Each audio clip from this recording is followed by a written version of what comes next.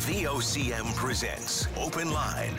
The opinions expressed on this show are not necessarily those of the station. And now your host, Paddy Daly. Well, all right, and good morning to you. Thank you very much for tuning into the program. It's Tuesday, June the 20th. This is Open Line. I'm your host, Paddy Daly, and David Williams. He's producing the program. Let's go. If you're in the St. John's metro region, the number to dial to get in the queue and on the air, 709-273-5211. Elsewhere, it's toll-free long distance, 1-888-590-VOCM, which is 8626. So here we are, the last full day of spring. The summer solstice happens sometime midday island time tomorrow. Many people will be happy to see this particular spring in the rearview mirror. But anywho, there you go. Final check-in on the 2023 FIBA Under-16 Women's Americas Championships in Mexico. So Canada made it all the way to the final. Of course, we're talking about it notably because Sarah Reid from St. John's, Gonzaga High School basketball player, is on the team. Had a good run, but they dropped the decision in the gold medal game, 79-59 to the Americans. That's their fourth straight gold medal, seventh overall at the Women's Championship, the Americas Championships, and that's, I think, fourth consecutive silver medal for the Canadians. Anyway, they were in there for most of the game, but the second quarter, boom, 22-8, outscored by the Americans, and they drop it overall. Saw some incredible pictures yesterday. So the Avalon Celtics had a 50-50, and for the team that sold the most 50-50 tickets, raised the most money, one of the prizes was a day where we had an opportunity to skate and have a meal with and pictures with Alex and Abby Newhook. Of course, the divisions in the U9 Elite Tournament, the U9 Select Tournament, were named the Abby and Alex Newhook divisions, and so they gave her their time, which they've done repeatedly over the years, like many of the other athletes that are making waves on the big stage. So good on them, and for the players, you could see the excitement in their face. Some terrific photos floating around.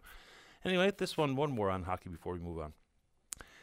Connor Bedard, who's very, very likely the first overall pick in the upcoming NHL entry draft, which happens on the 28th of June, he's been named the inaugural winner of the IIHF Male Player of the Year. Remarkable stuff for a teenage junior hockey player. So IIHF is International Ice Hockey Federation. So he's got a couple of world championships at the juniors under his belt. He is a real once-in-a-generation type of talent, as people speak to. Now we'll see what kind of success he has as a NHLer. But in the most recent CHL awards, he was Player of the Year, top prospect, top scorer, where he plays for the Regina Pats in the Western Hockey League. 17 years of age, 71 goals, 72 assists in 57 games, and International Ice Hockey Federation Male Player of the Year, 17 years old. Pretty cool. All right, so this is a call-in show. As you know, a couple of phone-related issues on these dates, this date in history. Today, on this date, I guess I'm supposed to say, in Hamilton, Ontario, Alexander Graham Bell installed the world's first commercial telephone service in 1877. Another interesting one, in 1963, the so-called or the infamous red telephone established between the White House and the Kremlin to link the two superpowers, all about lessons learned and the standoff that was the Cuban Missile Crisis, 1963. All right. So it's the last week of school, and I'm sure all the teachers, administrators, or students are keeping their eye on the 12:30 Thursday prize. And there's lots of things we can talk about in education. But one issue that I'm not so sure gets a whole lot of attention in this part of the country is the concept of learning loss. I mean, as a parent of a school-aged child, you'll be painfully familiar with the fits and starts as schools are open and then they're closed. And then there's the hybrid issue of learning in some days in the classroom, some days at home. We've really changed the way we assess students, their understanding of the curriculum in one grade or another. I'm not going to say that, back in the day when I was in school, rote memory of your times tables and then public exams and all the rest.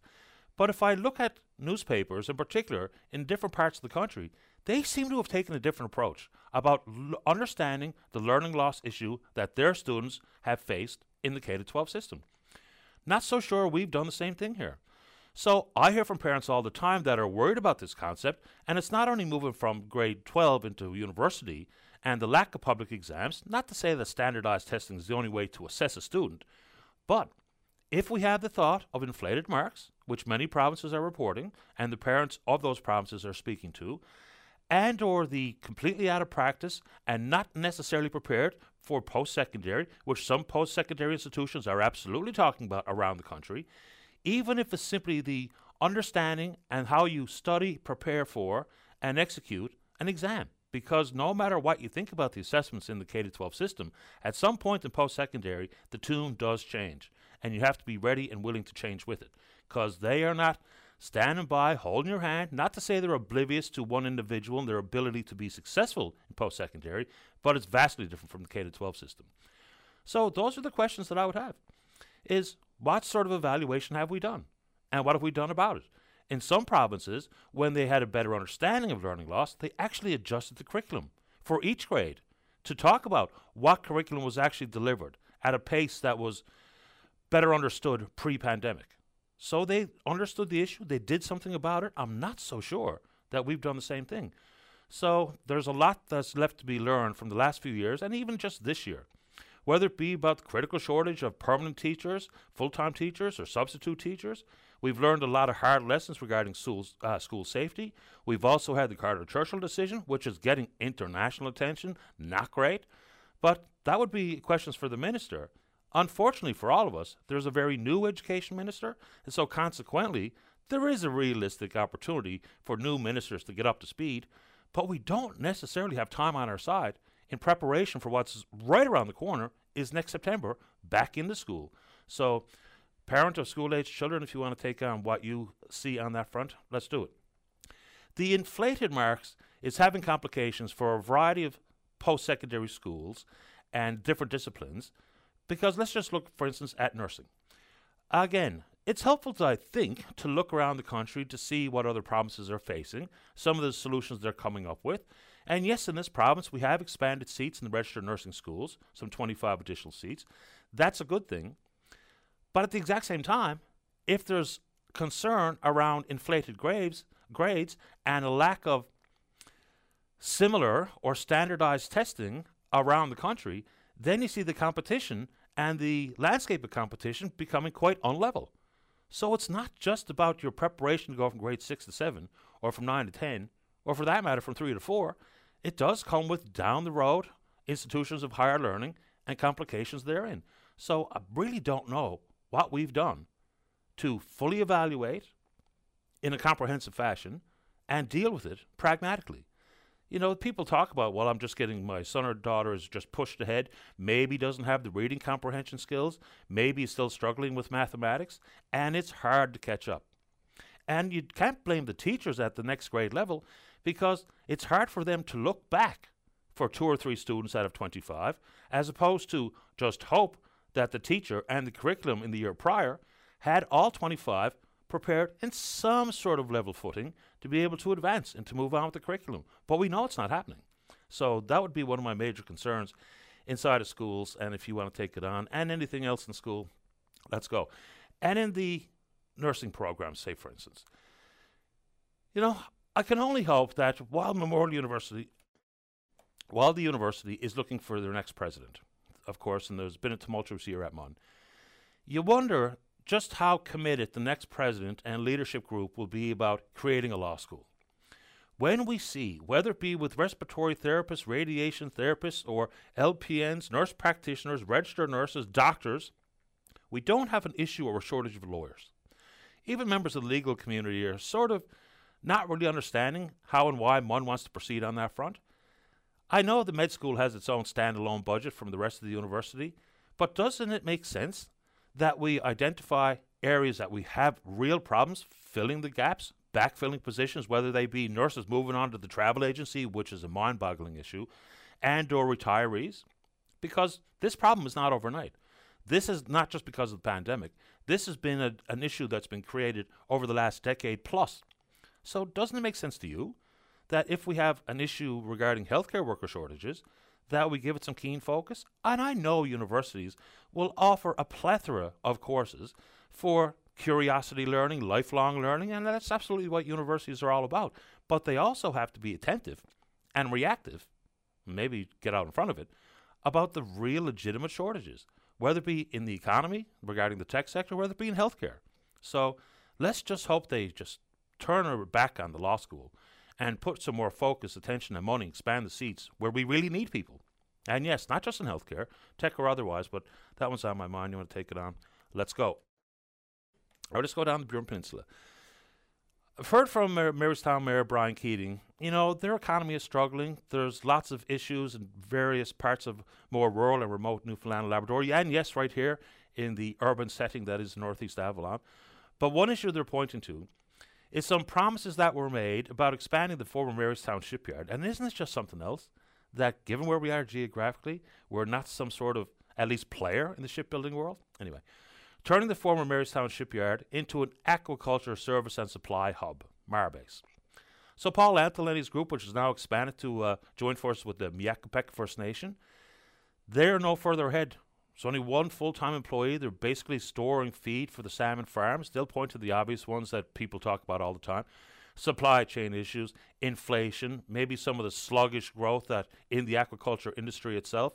So Mayor Keating, if you're interested, and Mr. Antle as well, if you'd like to come on and talk about where we are. Mr. Antle says he's still fully committed, but Mayor Keating, not necessarily impressed with those comments. Promises are one thing, action is quite another. So things like that, and we have not talked about aquaculture in a long time here. It's just curious how the federal government talks about and treats the aquaculture industry differently on the east coast of the country versus the west coast of the country. And yes, for communities, just pick one randomly. Harbour Breton. If it wasn't for aquaculture, their economy would be in partial ruins. So we can take that on, and there's a lot to some of these potential economic upswings, whether it be in the fishery or aquaculture, and or, yes, the wind to hydrogen to ammonia, which I think we're going to hear, like from Minister Andrew Parsons yesterday, in the next few weeks. Maybe July announcements, but they're coming very quickly. Not surprised, and this has been an annual event. The most repeated question I've been asked, certainly via email, is, do I know anything about the dates for this year's recreational food fishery? And I don't. But a little birdie told me we can anticipate an announcement this week. Okay. So we know in years past that this one just is enough to drive you. It was last year on the 22nd of June. We were told it would open on the 2nd of July. 39 days, just like the year before. So I wish I had answers for you and could give you a confirmation about early July, but I'm anticipating that's coming very quickly. And sticking with the water for a second, I think the case is that the processors are buying snow crab from all different fleets. And yes, I do think there's going to be some move and a lot of pressure on Minister Lovelace, who's now replacing Derek Bragg as Minister of Fisheries, Forestry and Agriculture, about the potential for harvesters to take a certain percentage, an additional percentage of their catch, and whatever people want to call it, pot to plate.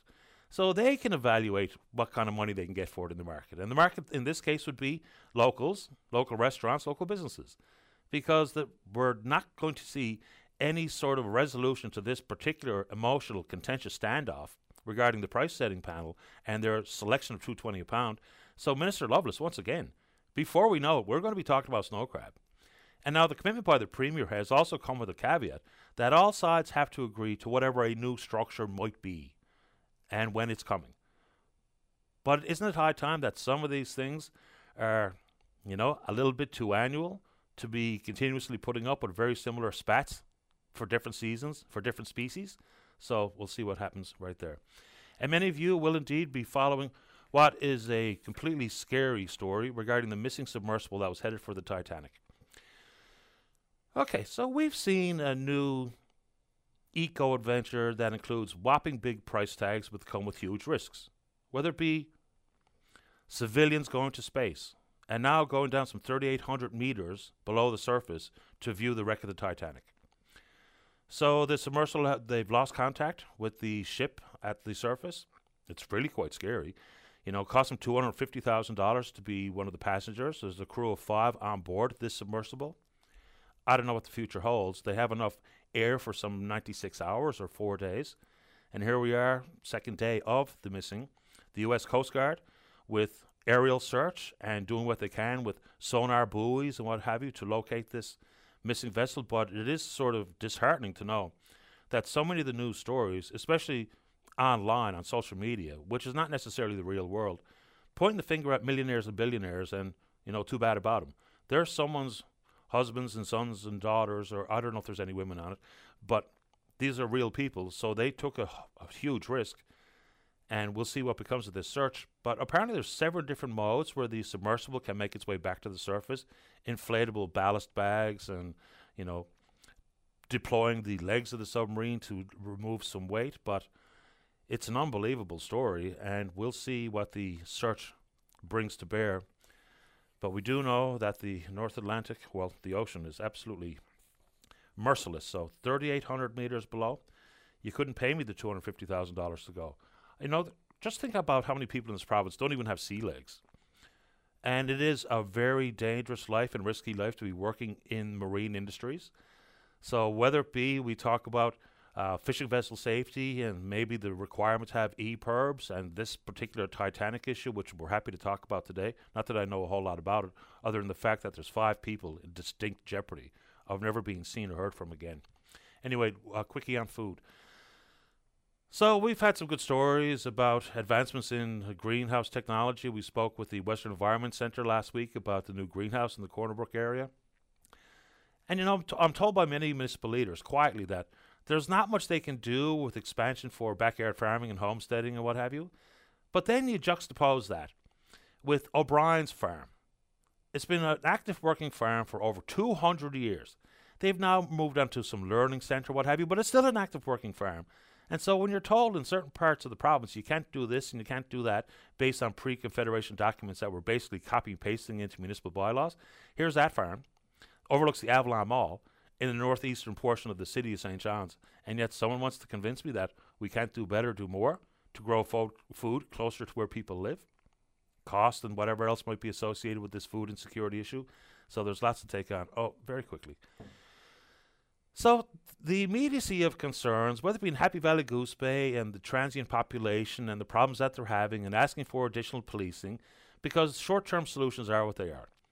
And of course, what doesn't necessarily come behind that is any firm resolution from municipal governments and or the province to deal with how and why so many people are finding themselves living on the trails and what that means for public safety.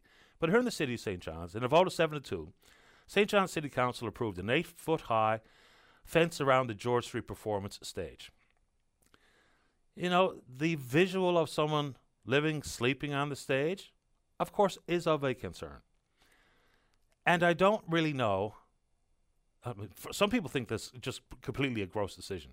How do you weigh the short-term possible solutions with an actual concerted effort to once again understand who these people are and what we need to do to put a roof over their head? Housing is going to be the solution to a lot of stuff, because whether or not you think the fence is a good idea, all that really happens here is that whoever or however many people were choosing to sleep on that stage or were sleeping on that stage, all we've really done is put them to sleep somewhere else. Nothing has been settled or solved. We've taken one issue in one portion on one street in one city with a fence and think that somehow that has made things better for that particular area, that particular stage, that particular street, and that particular person. All they're going to do is put their head down somewhere else, outdoors. So you might think the short-term solution is what it is for the city of St. John's, but dispossessing people from one area or another to get them out of eyeshot of a tourist or a patron of the downtown core really doesn't advance the conversation. Not even one baby step. You want to take it on? Let's go. We're on Twitter. We're VOCM Openline. Follow us there. Email address is openline@vocm.com. When we come back, we're looking forward to speaking with you on the topic of your choosing. Don't go away. Welcome back to the program. Big thanks to informed listeners. I spent yesterday afternoon and evening virtually off the grid trying to complete another project. So apparently the food fishery dates were announced. Didn't see it, so I appreciate you bringing it to my attention. Okay, the recreational food fishery will take place every Saturday, Sunday, Monday from the 1st of July up to and including the 4th of September, and then the fall fishery September 23 to October 21. So pretty much same stuff as years past. And here we go again with some lack of clarification. As in previous years, individuals are allowed a daily bag limit of 5 ground fish per day. A maximum boat limit of 15 fish applies when 3 or more people are fishing. Not necessarily what they said via email last year. But anyway, thanks for that, ladies and gentlemen who sent me the information. Let's begin this morning on line number 4 and say good morning to the PC member for Conception Bay East Bell Island. He's the interim leader of the party. That's David Brazel. David, you're on the air. Thank you for this opportunity to get on and chat about a few things relevant to the people of this province. But first, I want to, thoughts and prayers going out to, the situation with the submersible off our coast here, and to the individuals there and the family and those who are heading up the rescue effort. Hopefully, we get a positive outcome here, because we know how dramatic that must be on the families and the individuals involved here. Yeah, it's a scary story. I'm always a little bit dismayed, but I suppose some of this just comes with the keyboard warrior that is part of our lives these days. People taunting the millionaires and billionaires for being in that circumstance in the first place. Look, whoever they are, and talking about the type of risks they're willing to take and what that means for search and rescue capacity and all that, okay, that's fine. We can take that stuff on. But the fact of the matter is 5 people are missing, and unless something fortuitous happens in the next day or two, may be gone forever. So, we want to take on the other side of the coin at some point. Let's do it when we see what the outcome is. I agree 100%. This is about the individuals and getting them back safe and sound and keeping their families in good place. Wanted to talk about, and I didn't get a chance yesterday, I was tied up with some things around the Atlantic Loop, and I know you had some discussions around some of the concerns or some of the, I guess, misnomers about information not being shared, and that's the same concerns that I have here. Like 100% supportive of the Atlantic Loop concept and the benefits not only for Newfoundland and Labrador, but for our Atlantic counterparts from a green energy provider and doing its part, particularly for sister provinces like Nova Scotia, New Brunswick, and to a certain degree Prince Edward Island. But when we start hearing information about what's happening on a multi-billion-dollar project from the premier of another province or bureaucrats out of Ottawa, and no mention of Newfoundland, Labrador, and the stake we have, or the input, or the investment that may be made, or the benefits, because at the end of the day, this asset is in the boundaries of Newfoundland, Labrador. It's primarily owned by Newfoundlanders and Labradorians. Why would we not be front and center at the negotiations, and more particularly, sharing information with our citizens about what impact this may have positively or some challenges it may have as part of the process? So, I've been asking the Premier and the Minister for the last year to be more transparent and open. Get the fact that negotiations, sometimes the details can't always be shared because there's some sensitivities. But at the end of the day here, when Tim Houston, who, and rightfully so, is defending his province and making sure that the best deal is going to be set for his province, keeping in mind, and I have to keep reiterating, we own this asset.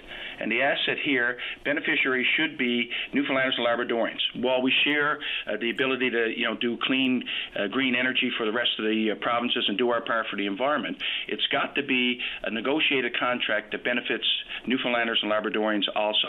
$4.5 billion is, touted to be 2/3 of the project cost. Where's the other third of the contract cost coming from? Are we on the hook for certain things? These are discussions that need to happen, and we need to be reassured that they are happening with Newfoundland and Labrador, particularly at the table. What I'm hearing now, this is not an Atlantic Loop, it's a maritime loop with Quebec holding a lot of the cards here.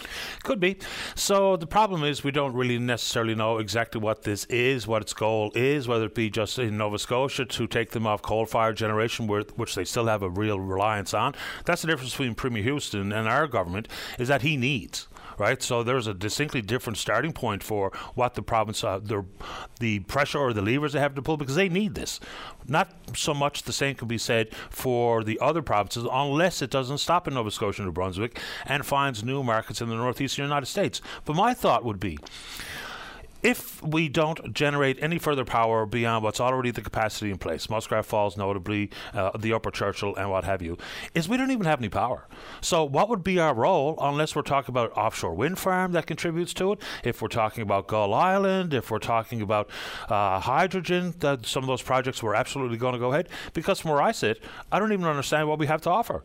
Because at Muskrat, unless Holyrood goes by the wayside, or pardon me, if it remains in place like it looks like it will be, and adding an 8th generating unit at Bay to Spare with the UARB in Nova Scotia, first right of refusal, after we give them some 20-23% of the power right up with our contractual obligations, what power do we actually have to contribute to this project? You're exactly right. And CEO Jennifer Williams from Newfoundland Hydro said the same thing, that we're going to have a demand in Newfoundland and Labrador.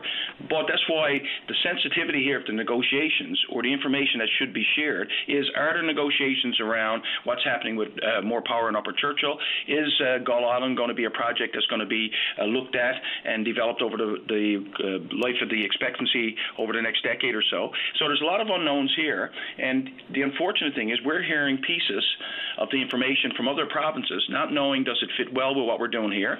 Does it mean that there is potential here to develop other hydroelectric power? Or, like you said, are we going to get heavier into wind development here here as a hydroelectric generator there, so that we can also offset what's needed in Nova Scotia and New Brunswick as part of those processes.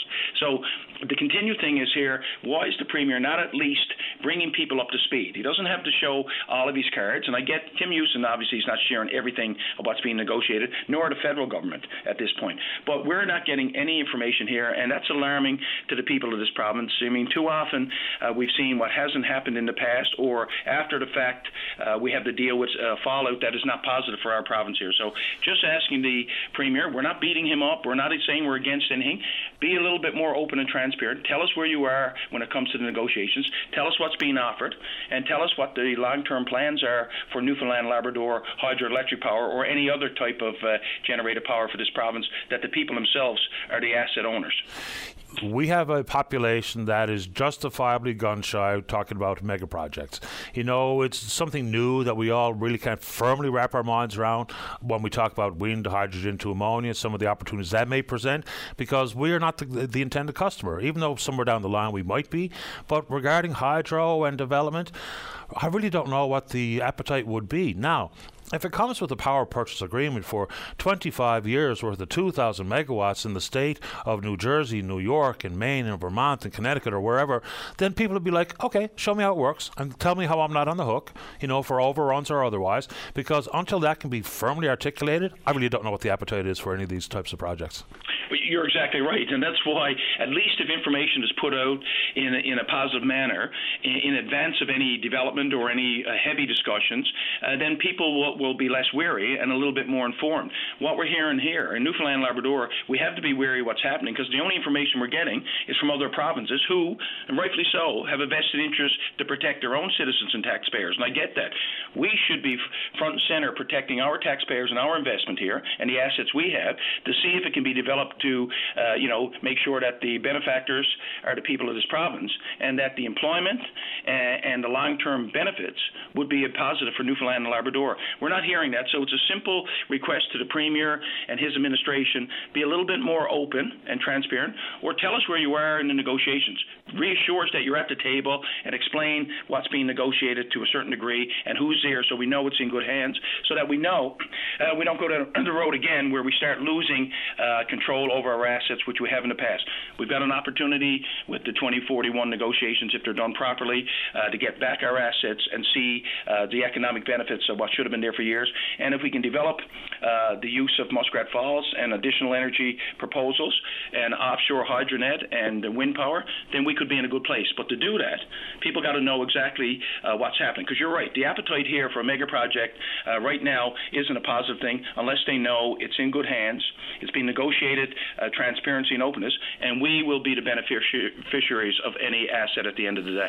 I'd be more interested in from today to 2041 and 41 thereafter than the Atlantic Loop with all the actual unknowns. I don't dispute the fact we need to know a little bit more about what's going on. We actually struck a committee to talk about the implications of 2041, which we have not heard from. Last one before I let you go. So the nomination process closed for the leadership of the party. You've been an interim leader since the March of 2021. So, of course, people know it is Eugene Manning, Lloyd Parrott, and Tony Wakeham. Are you endorsing one or the other? Well, I'm looking at what their policies are going to be. I would hope, like any other card-carrying member of the PC party, I will be marking an X for the potential candidate that I think would be the best person to take us into the next general election and lead the party in the right direction and right the ship in Newfoundland and Labrador. So as I look at what each of the candidates stand for, I'll get an opportunity to exercise my democratic right and mark an X for the individual I think is best to suit this province and this party. So when that comes to the choice you're going to make to where you strike your X, are you going to publicly endorse someone? Well, I'll look at what role I play in exercising my democratic right as a member of the party in the future. We'll see where that takes me. Depends. The signing up and the voting doesn't happen until October, so I've got lots of time to see who's in the running here and who I think is the best candidate, and I'll make a decision later on this fall. Appreciate the time, David. Thank you. Take care, Paddy. You too. Bye-bye. It's David Brazel. He's the PC member for Conception Bay, East Bell Island. The interim leader until October. Well, the PCs will indeed select their new permanent leader. Okay, let's take a break. We know there are sectors of the economy having a hard time trying to find staff. One such area is hospitality, tourism. Where can we find some workers for that sector? We're going to find out what the contribution might be of newcomers to the province when we speak with the Director of Employment and Employment Services at the ANC. That's Jim Murphy. Don't go away. Weekdays on VOCM, it's Open Line with your host, Patty Daly. Join the conversation each morning from 9 a.m. to noon on your VOCM. We get people talking. Welcome back to the program. Well, asked in a very aggressive tone why I willfully didn't mention this morning that the RCMP are investigating the federal Liberal government with their handling of the criminal charges against the engineering firm SNC Lavalin. Well, I didn't because it's not actually a thing. So the RCMP just spoke to it this morning saying that there is no such investigation. It was published far and wide yesterday, and interestingly enough, there was 4 federal by-elections yesterday. The Liberals took 2, the Conservatives took 2. So it was extraordinary that became part of the conversation yesterday afternoon, and the RCMP had to speak about it today to set the record straight that there is actually no investigation of the like, no probe on that front, so that's why I didn't speak to it. All right, let's go to line number 6 and say good morning to the Director of Employment. Let me start that again. The Director of Employment Services at the Association for New Canadians, that's Jim Murphy. Good morning, Jim. You're on the air. Good morning, Patty. How are you? Excellent today. Thank you. How about you? Good. Enjoying the weather. Yes, me too. Okay, so, when new arrivals come, regardless if they come from the Ukraine or otherwise, there's a couple of things they need. A place to live and a job. Trying to dovetail what skills they bring to the table, and we can also talk about, transferring credentials and accreditations to work at something they actually can do, like being a pharmacist was one of the stories I heard recently, is what's the role that you and your organization are playing with the hospitality industry? I guess particular, Patty, to the hospitality industry, it's kind of like every other industry. So a lot of the work that we do is around job matching and recognizing some of the shortages in some of the sectors. And certainly hospitality is no stranger to shortages in terms of its vacancy rates.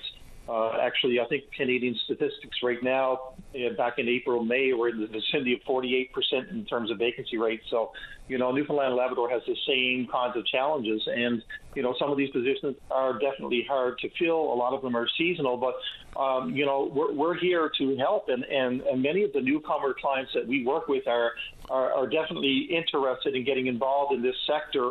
We've had calls from as far away, for example, as Rocky Harbour, Bonavista. So we've been working with employers from, across the province, for that matter, even, in the Corner Brook area with regards to, shortages in that sector. So to that, we're really essentially a job matching service. We recognize the vacancies. We ask employers to reach out to us. And then we kind of take it from there with regards to moving our clients through the process of finding, solid employment. So to that, lots of openings in those sectors, but we're really working hard with employers to fill those vacancies. Okay, in the job matching process, this would seem like a very fundamental question, but is it the case that ANC actually has on file with each individual's what their work profession might have been in the past, the credentials they have, the schooling they have, the training they have, language proficiency, and those types of things, in an effort to job match versus just saying, this newcomer, do you want to work? How about here? Absolutely. We vet every single one of our clients, Patty. We bring them actually through a full needs assessment process, and they work with our career practitioners to do exactly what you just enunciated, which is that we do a full needs assessment. We ask them about their educational backgrounds, their previous experiences, and how then we can apply that to the Newfoundland and Labrador job market. When you look at things like hospitality, not every job in tourism is seasonal, but a lot of them would be. Is there any hesitancy once newcomers are given that detail that it doesn't seem like the attractive option they want, or are they just simply willing and wanting to go to work? I think a couple of schools of thought, I guess, on that one. It's that for some it may be a first job, so any opportunity to go to work is good Canadian experience for them, and so we look at that and we couch it as a great career opportunity, no matter how long the job may last.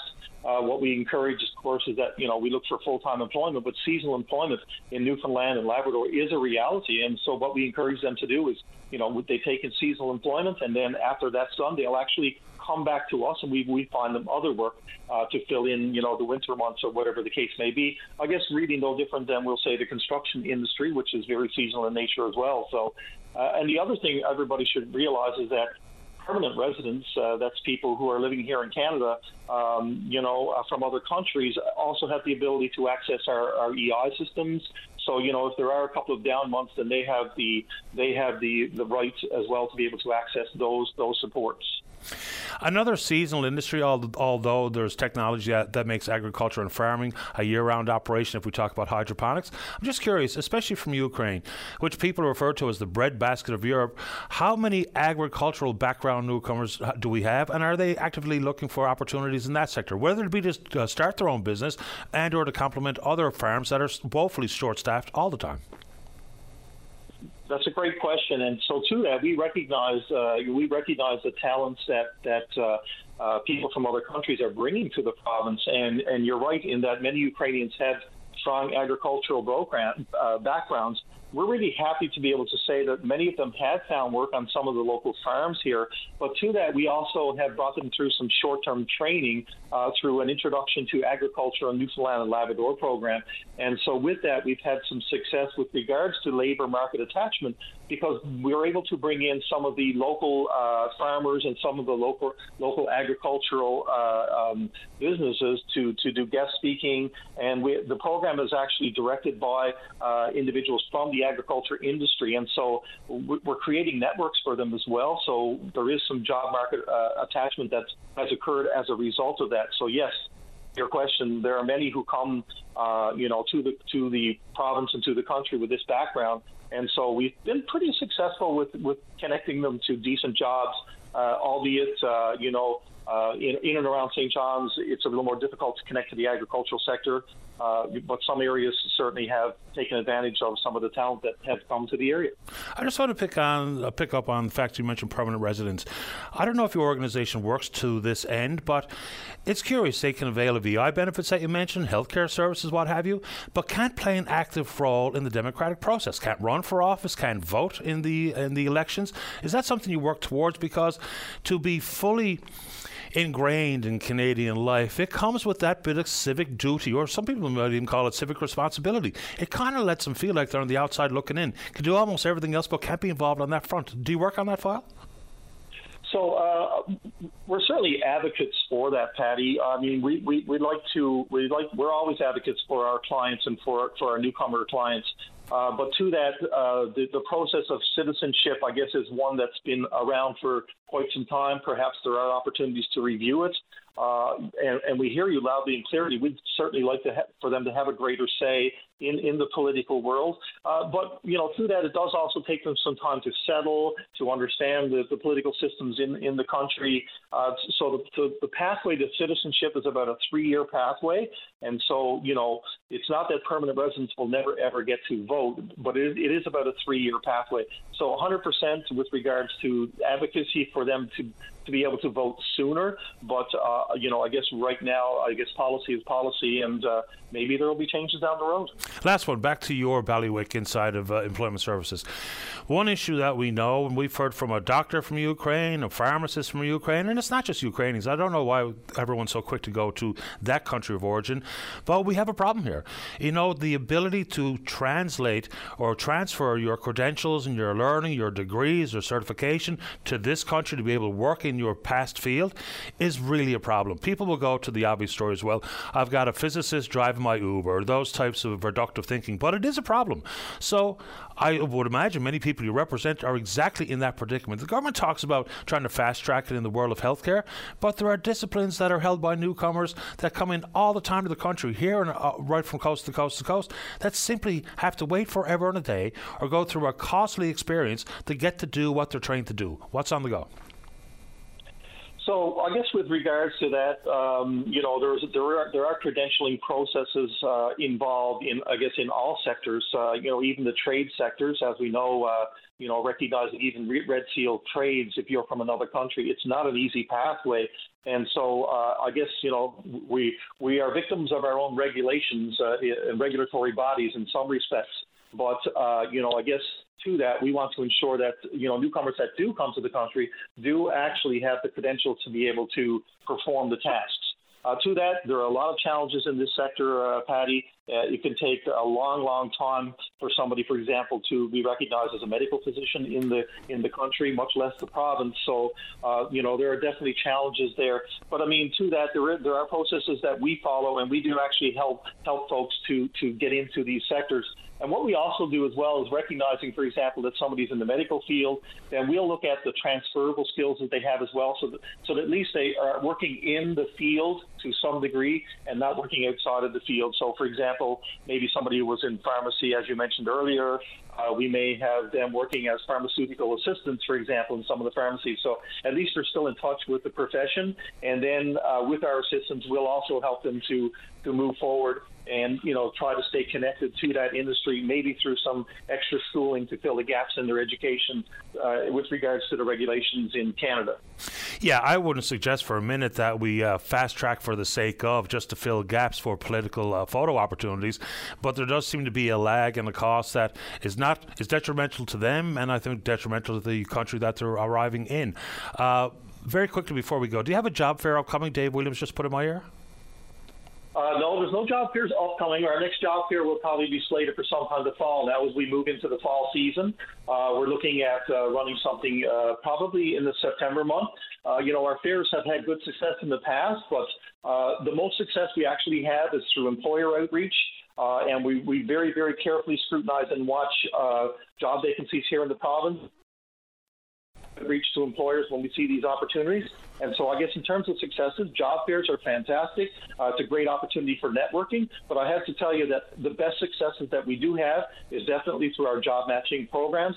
We invite any employers as well to register through Government of Newfoundland and Labrador on the IPGS website. That would be Immigration, Population Growth, and Skills. And so by doing that, then they can actually access, wage subsidies that may be available to newcomers as well as to any, Newfoundlanders and Labradorians. What are your clients saying about a couple of issues that are prevalent across the country? Access to health care, and I think on top of that list would also be housing. Because we know for temporary foreign workers, companies may indeed be forced to buy something to house their workers for whatever amount of time they'll be in the country. If you're coming to stay full-time, if you can't find a place to live, that will make a big dent in your want to set up shop here and put down your roots in the province for the long term. So is it getting any better? What is your role in that front? Because the pressures are real. So to that, we have a full division that handles housing for us within the Association for New Canadians, and I have to say they do a really good job with searching for places for individuals to live, and they work closely with Newfoundland and Labrador Housing, and they work closely with all of the any landlords that are interested in working with us, and so we've had really good success. I guess we've got good traction in that area, and we've had long-term success. I mean, we all recognize that there are housing shortages everywhere. But to that as well, what we see a lot of, Patty, and it's really appreciated, is that employers in some of the rural areas of the province actually step up and provide housing when they're looking for workers to come to their areas. And that is a real bonus. And so if we're able to do that as part of an employment package, then that really speaks loudly to us being able to retain such a talented population in the province. Appreciate the time this morning, Jim. Thank you.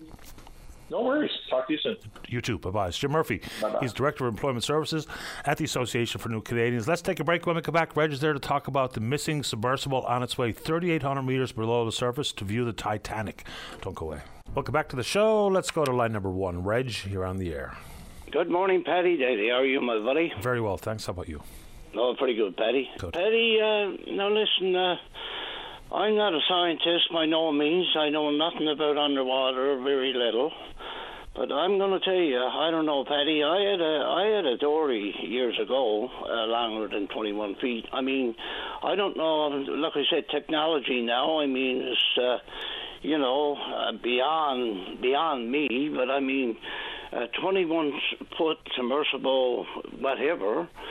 Well, I think you said 3,800 meters or 2 miles. To me, that's somewhere around 10,000 feet underwater, with 6 people in that particular, unit. I mean, I don't know, Paddy. I don't know if I'm out to lunch like Bill Rowe would say, or what's your opinion on it, Paddy? I mean, before I get say a few more words. Okay.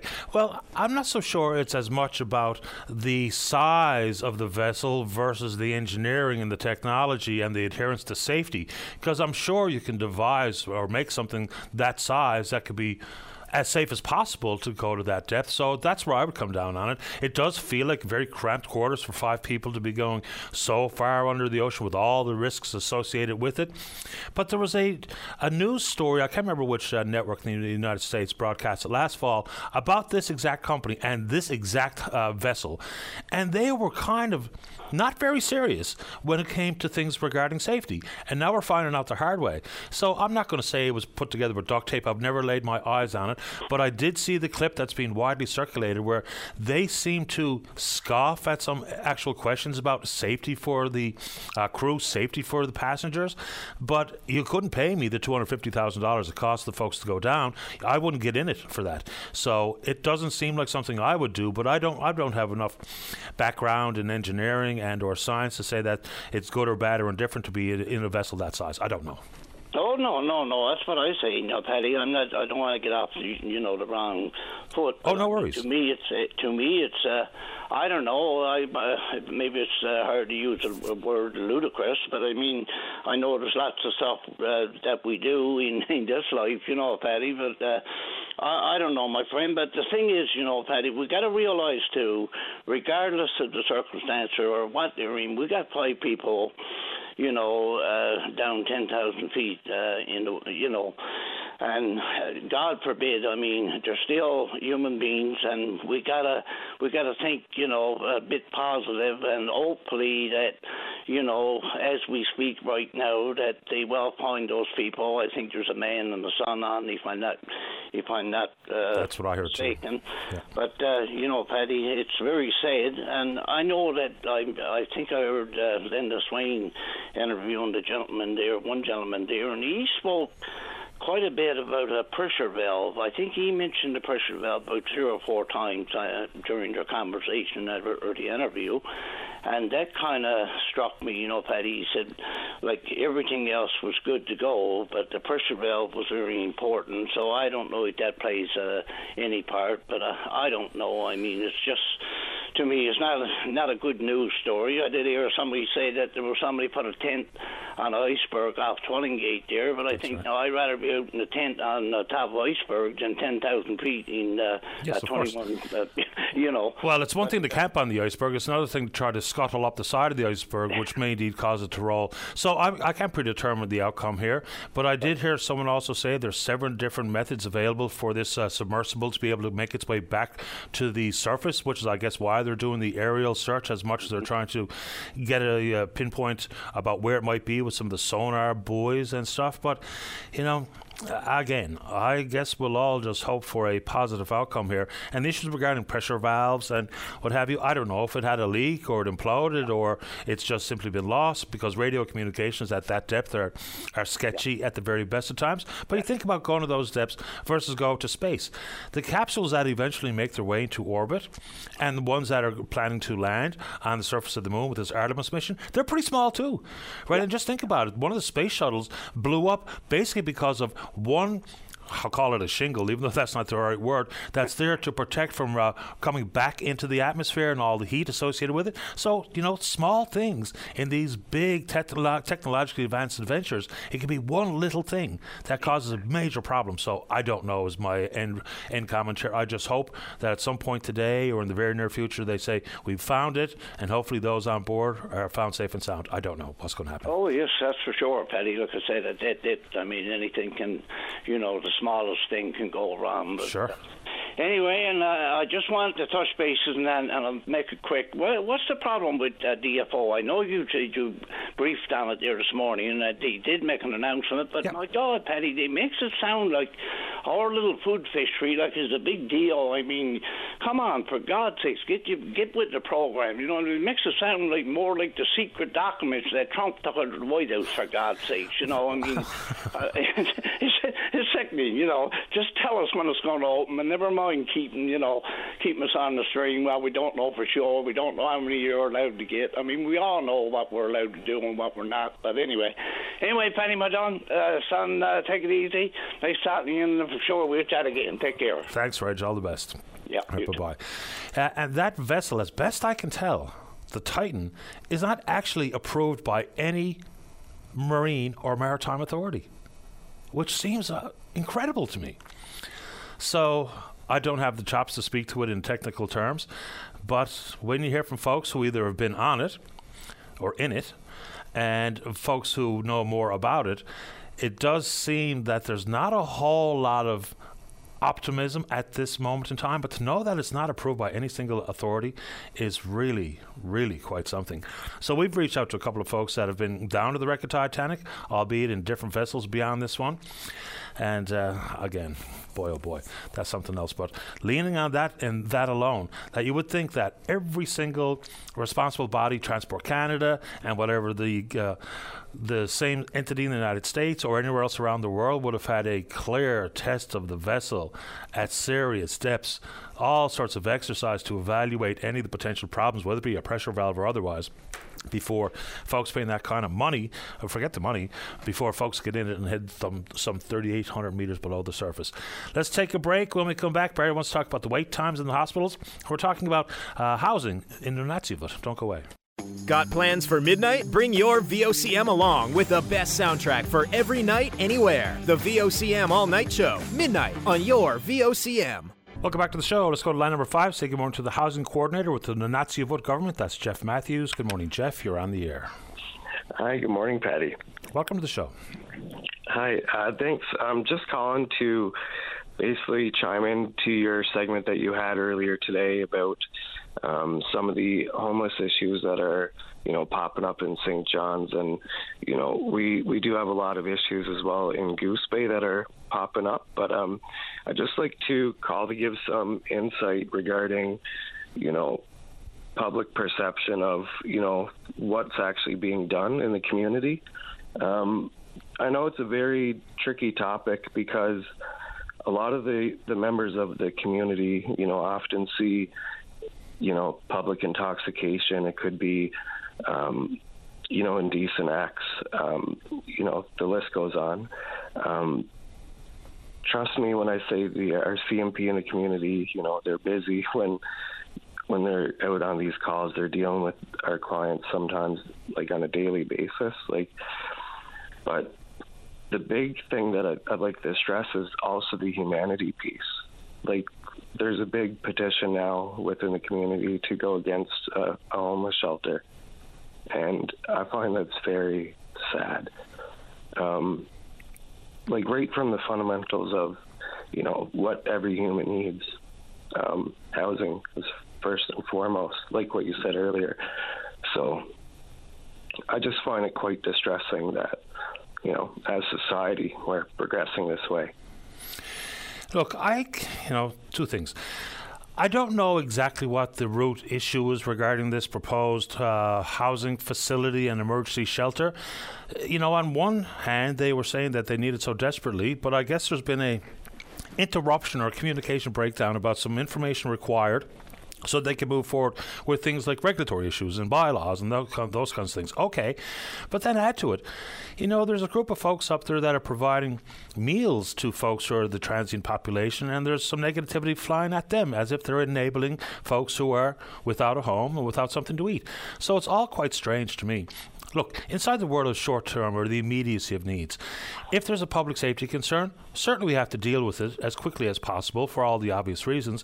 But if it's not dovetailed with something more, like housing, then we're simply band-aiding stuff. And we do that far too often. Do we advance any public safety in the long term by simply an enhanced RCMP presence in Happy Valley, Goose Bay or anywhere else? The short answer is absolutely no.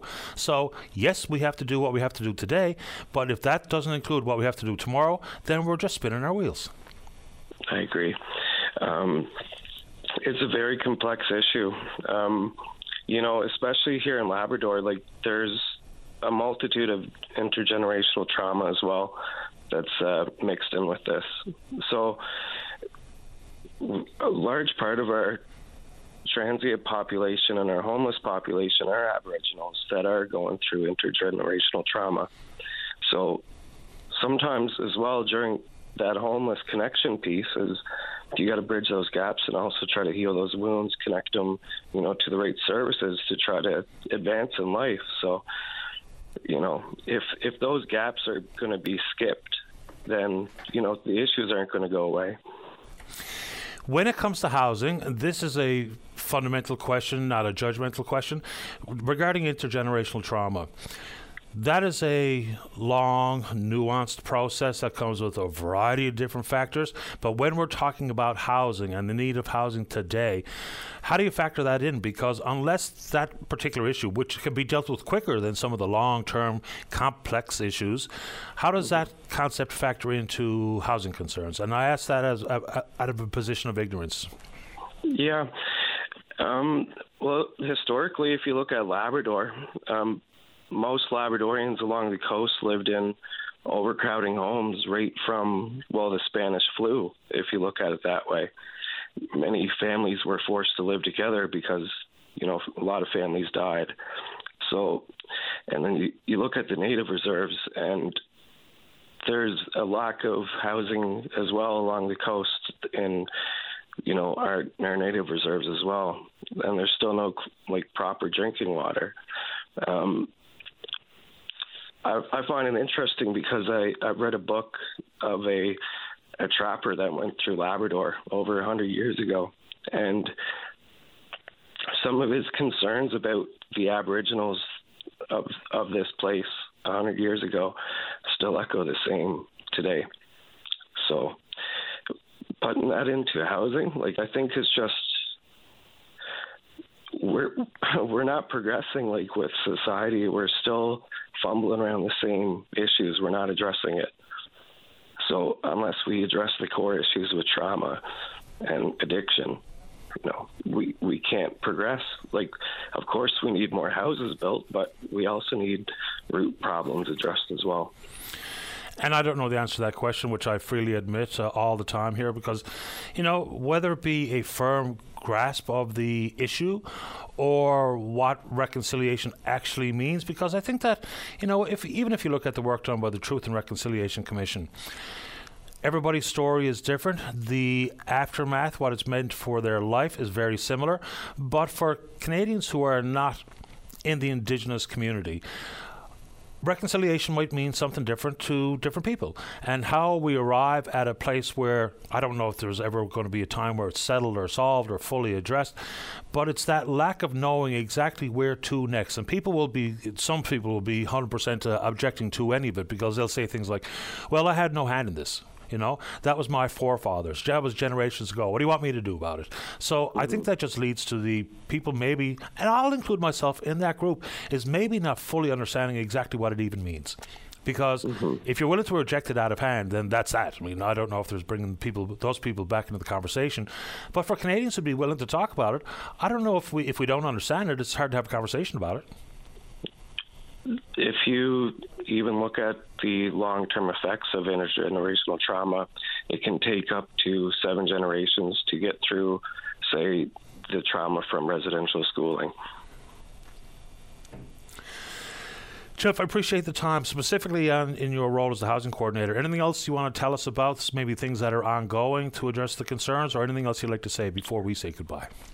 Yeah, I'd like for more people to pick up some books and educate themselves. I appreciate your time this morning, Jeff. You too. Take Bye-bye. care. Bye-bye. Jeff Matthews, housing coordinator with the Nunatsiavut government. Will I take whatever we have on one there, David? David's dealing with one of the issues on the line there. Look, again, there's a lot of conversations that come with whether it be generational concerns or a base understanding of exactly what's happening for individuals and their communities, or whatever the case may be, because I'll admit, once again, I'm not so sure I have a full grasp or grip on it either. Let's take Barry, who's been in and out this morning on line 2. Barry, you're on the air. Yes, Paddy, and a first-time caller. Welcome to the show. I was to the hospital here in Placentia yesterday, and I had to wait 3.5 hours. And they put me in and done the paperwork and stuff. And the lady asked me to go back out and sit down in the lobby. I waited another 2.5 hours. I never ever got in to see anyone good or bad. And I'm still hearing the wrecks, the pain and everything ever since. And there's a lot of people there ahead of me. And besides, there were people there from Cape Shore everywhere. Had taxis and that waiting for them. And they never got in. They had to end up leaving too. And it's not good enough, the health system here in the centre. And so this is emergency room, or you're waiting at... Yes, okay. Emergency I went to yesterday because where I had strokes and stuff before. I thought I was having another one. And never ever got to see anyone. I had to end up leaving yesterday after dinner to go home and get me a needle for because I'm a diabetic. And Mrs. said, "Oh, once you leave, you might get back in." I said, "Yeah, that's how okay. I expect that." And so, what's the plan today? To go back? I don't know if I'm going to go back. Maybe they mightn't take me in over where I left yesterday. They're so weird people. The health care is gone here in the centre. Since the COVID, I don't know what's going on. You can't get to see anyone. And they'll be 3 and 4 weeks before you get to see anyone. It's not good enough. And in the world of emergency room care, I don't think it's a whole lot different anywhere. I mean, here I am in the capital city, and the emergency rooms here, St. Clair's and Health Sciences, they report being over capacity, sometimes double capacity, days on end. I mean, I know of someone personally, a friend of mine, who one day last week spent 9.5 hours waiting to be seen at an emergency room. I mean, that's an extraordinary amount of time. Yeah, that's a bit much. Yes, it is. It's a lot much. There's real what's going on. And so everything they're blaming everything on the COVID. COVID's come and gone, and it's still here in there. Right. So, have your symptoms waned at all? Do you feel any better today? I'm not 100%. I'm a bit better, but I didn't know what to do, go back or not. I had to go over. Then you have to wait in just as long as you waited yesterday. Probably so. Unfortunately so. Yeah. If it was me, and you do whatever you see fit for yourself, but I'd go and try again. If I need some emergency care, I'm going to have to go try to get some. Yeah. And now I got to go to the doctor on Thursday morning. My family doctor, maybe we will go in, see him. Well, if you can, that's probably something that I would entertain as well. You're lucky enough to have a family doctor and appointment, so I wish you well. Hopefully you'll feel better enough to make it to Thursday. Yeah, there's a good many more besides me. No question. They had appointments and that for a certain time. When we went to go up the Wicked, no, that was gone. He got home dinners. I hear the stories all the time. You're 100% right, Barry. You're not alone. No. Thank you, Paddy. I wish you nothing but the best, and let me know how you make out on Thursday. All right, sir. Thank you very much for letting me on. My pleasure. Thank you very much. All the best. Bye. All right, bye-bye. Let's take a break. When we come back, Adam wants to talk about the conditions at long-term care. Don't go away. Welcome back to the show. Let's go to line number 1. Good morning, Adam. You're on the air. Yes, Paddy. This is the first-time caller. Welcome to the show, pardon me. My buddy, we're living in a place that in Carmenville, Newfoundland. I don't think it's safe to be anybody be living in it. Is mold and spiders crawling all over everybody, and is unfit for anybody to live in. I don't think anybody should know it, but I mean, this is terrible, Paddy, buddy. I mean, people are sick and everything, right? So this is a provincially operated long-term care facility? Yes. In Carmenville? In Carmenville. And you are a resident? I'm a resident in the place here, yeah. Okay. And there's a lot of people getting sick there. There's people there's 2 diabetics there. We're treated basically like animals. It's not fit for any human being to stay into. So there's a bit of wind rattling through your phone. So did I hear you say that it's moldy? Yes, it's moldy, it's spiders.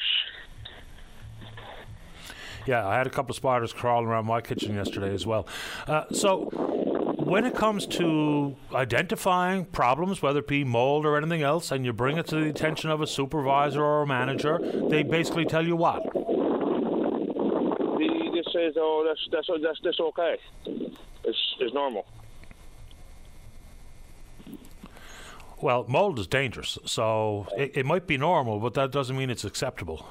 No, but Paddy, I tell you now, my buddy, we're living in not only scum. It's brutal, really brutal. There's an ongoing review of long-term care and personal care homes, whether it be about the percentage of patients that are taking antipsychotic drugs, or they're living in restraints, or the staffing issues and or physical issues like the facility, like the food and the mold, or whatever else might be happening. So I don't know if this is being carefully attended to inside this review, but no matter who you are or where you are, there is a problem if you're living with mold. It can make you sick in a heartbeat. It's particularly dangerous, different kinds of mold. Yes, it is, and I mean, it's not an ordinary no. It's mold, asbestos, and when you goes in the building, you smell it. Everybody is getting sick about it. I mean, I've been down in this place now for almost be a week now, Monday, and it's not fit for living. There's 7 of us there, and we're all getting sick. Well, I'm just popping up something here on my screen to see if I can't find out more. Okay, so is this Carmenville Manor? Yeah. Okay. Let me see if I can get a reaction from anybody in charge out there, and maybe someone would like to take the opportunity to send along a couple of pictures that I can attach to an email. I don't know if you can do that or someone else can do it on your behalf, so that we can get some direct reaction from them and from Eastern Health, so that we can figure out exactly why it is the way it is, or from Central Health, I guess. Anything else you want to say this morning, Adam? No, my buddy, and it's not. I mean, it's terrible, Paddy, buddy. I mean, it's not fit for. I mean, you wouldn't even put a dumb animal in there. It's terrible.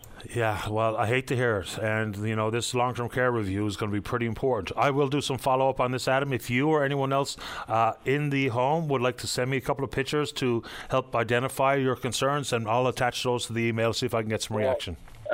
I'm coming in Gander now, I think tomorrow. So can I come down to VOCM and show you the pictures and see what you guys think of this when I come in? Well, I'm not in Gander. I'm in St. John's. Well, I can go in Gander and show them the pictures in VOCM in Gander, and they can get them off my phone, because I got it all on my phone, right? Okay, if you have them on your phone, can you just attach a couple of them to an email and send them directly to me? What's the email address? It's a simple one. It's openline@vocm.com. Openline@vocm.com. That's okay. it. Yeah. All right, well, buddy, I'll get them sent to you. Thanks, Adam. All right, buddy. Thank you. You're welcome. Take care. You too. Bye-bye. All right, bye-bye. Okay, let's go. Okay, here we go. So for a couple of 100 years, the O'Brien's farm has been an active working farm. Now they've added some features to their offerings. 4 new buildings, Thimble College, an outdoor classroom, and a newly opened interpretation centre with the kitchen barn. Join us on line number 2 is the farm manager at O'Brien's. That's Aaron Rogers. Good morning, Aaron. You're on the air. Hey, Patty. How you doing? Couldn't be better. How about you? Oh, things are good. Yeah, exciting times for you. I mean, just imagine so many farms have gone by the wayside. People haven't figured out a way to, whether it be add to their offerings or to repurpose some of the land for different areas, whether it be education or otherwise. For folks who don't know what's changed at O'Brien's farm, walk us through maybe just a little bit of the process and now what the final outcome has been. Sure, yeah. So this was a working farm until 2008, and it, like a lot of the farms, it really started to kind of take a downhill tilt for a number of different reasons, right? Like economic, kind of, things pushing in, construction and such. And in 2008, the last living member of the O'Brien family passed away, and a foundation took it over, and their mission mandate was education, was to rebuild the farm for future farmers, and kind of a way to connect all the two. And so that's what we've been working on for the last couple of years now, and we finally got it, so it's open to the public. And some $1.2 million was raised to achieve this outcome. So what exactly are you now offering to the general public? Yeah, so we really kind of track along two ways. We have our learning center area, which is the Thimble Cottage. It's kind of the epicenter of it. But we also have an interpretation center that can be used for different programs. We have like a messy classroom makerspace, so we can do outside activities, gardening activities, and things like that. We have got our community garden that's also a teaching garden. And then we have a big kitchen barn where we kind of combine all the food stuff we do with the, events and stuff like that, right? Still making it fun. So that's kind of one big picture piece, cultural heritage piece, the learning piece. The other side of what we do is we took all the farmland that was already cleared and all, and we've turned it from kind of fields that were really needed a lot of remediation. The grass wasn't good there anymore, any of that, and broken it up into a agribusiness incubation program. So there's 8 different new entrant Newfoundland farmers that are starting their farm businesses on our property here. And so these are newcomers to the industry or the sector? That's right. Yep. People, a lot of young people, a handful of new Canadians, people, that are looking at second careers and that have a real interest in the agricultural business. In different ways, mostly specialty crops, so like vegetables, flowers, different types of plants, some unique kind of meat products and all. And, kind of niche market, right? Not trying to compete with the McCain's on potato prices or anything like that, right? And so they're looking to start their businesses, but it's just it's pretty onerous to start a farm from scratch. So what we do is really try and give them a leg up on starting their farm businesses. In what form? Because incubation comes in many forms. If I have a business at the Genesis Center at Memorial University and can lean on the folks at the Center for Entrepreneurial Studies or Entrepreneurial Advancement, I can't remember exactly what it's called. So what does your incubator look like? Mentors on tap, or is it simply trying to navigate the system for getting a business off the ground, or simply the land? So tell me what happens if I have a business proposal, I get to use your facility. What does the incubator mean to me? Yeah, so it's a little bit of all of those. So one thing that I really try and we've tried to do here as a foundation is make sure that we're a learning center and not a teaching center, right? So we don't want to prescribe this is how you do it. We want people to learn on their own, and certainly a lot of peer-to-peer learning. So that's kind of, a big picture of what we're trying to do. And then we try and undergird like all the big expenses that people have when they're starting their farms. So certainly they get a small plot of land, and we're talking about quarter acre, half acre size, right? But enough to really start putting money in the bank if you get good at and you become real efficient in your production. And then we supply some equipment. We have, tractors, walk-behind tractors. We have irrigation. We have greenhouse facilities. We already have roads going to places. So, it's those types of expenses that really make it difficult to get started in the agriculture industry. And what it allows is for these new entrant farmers to take their business plans and really start looking at the sales sides of things right away. So they develop their customers right away, and we walk through the process of building customers, of taking their existing business plans and modifying them to work with what the situation, learning kind of, again, the efficiencies in production there. All these pieces allow us to kind of help that farmer start building small, but getting to the point where they will eventually move out of O'Brien Farm and onto their own farm. But they already have a big customer base. They know the players involved. And it really, again, just kind of allows them a heck of a leg up compared to starting from scratch. And it's great that you're doing it. It's, I don't know the right way to put it. It's unfortunate that we need private organizations or foundations like yours to do this, because we're the province with the fewest farms in the country. Food security issues are very, very real, regardless of where you live in the province. So bully on you for doing it. Let's take a step backwards and talk about, whether it be classrooms or young individuals to make their way to their farm and planting the seed of curiosity, because there's nothing quite like understanding where your food comes from. So many people think their food comes from a grocery store, when, okay, it does for the end consumer, but it doesn't come from there. So how do you approach younger, whether it be full classes or the children of families who make their way to the farm? Because unless you plant the seed of curiosity, then it may not even be something they ever consider entertaining, period, because they can just pull into the Sobeys or the Colemans or the Dominions and fill up their cart. That's right. I think one of my favorite parts about what we do here is when I do work with the new entrant farmers, none of them are coming from like an agricultural background in a traditional sense, where they grew up on a farm and they knew that this is what they were going to do. They're more or less inheriting farms. And that's the way that kind of farming was for a super long time, right? Just inheriting farms. And we're talking about hundreds, maybe even thousands of years in the way that the agriculture sector kind of worked. And it's really kind of broken down in the last little while. So, our new entrant farmers are coming from, anything, students, politics, teachers, having other startup businesses, things like that. And this is kind of, again, what they're looking at as second career opportunities. It's lifestyle change, slowing down, building connections with the land and all. So we take that same thinking and we apply it to when we have our school trips coming through, our students, and that goes anywhere from like second, third graders, which we get a lot of, up to high school kids, and we have some really cool high school programs here. But what we want to do is make sure that they understand that agriculture at its kind of most basic form is a whole bunch of different jobs at once. So it's not just that super technical side of things. And there's nothing wrong with that. If you want to go to the University of Guelph or down to Dow and kind of learn how to do big production ag, that's fine. But if what we have on the island in a lot of places right now is, again, these kind of niche farms that are doing this really efficient high-end production, going to the restaurants, going to individuals buying clubs and things like that, some sales to grocery stores.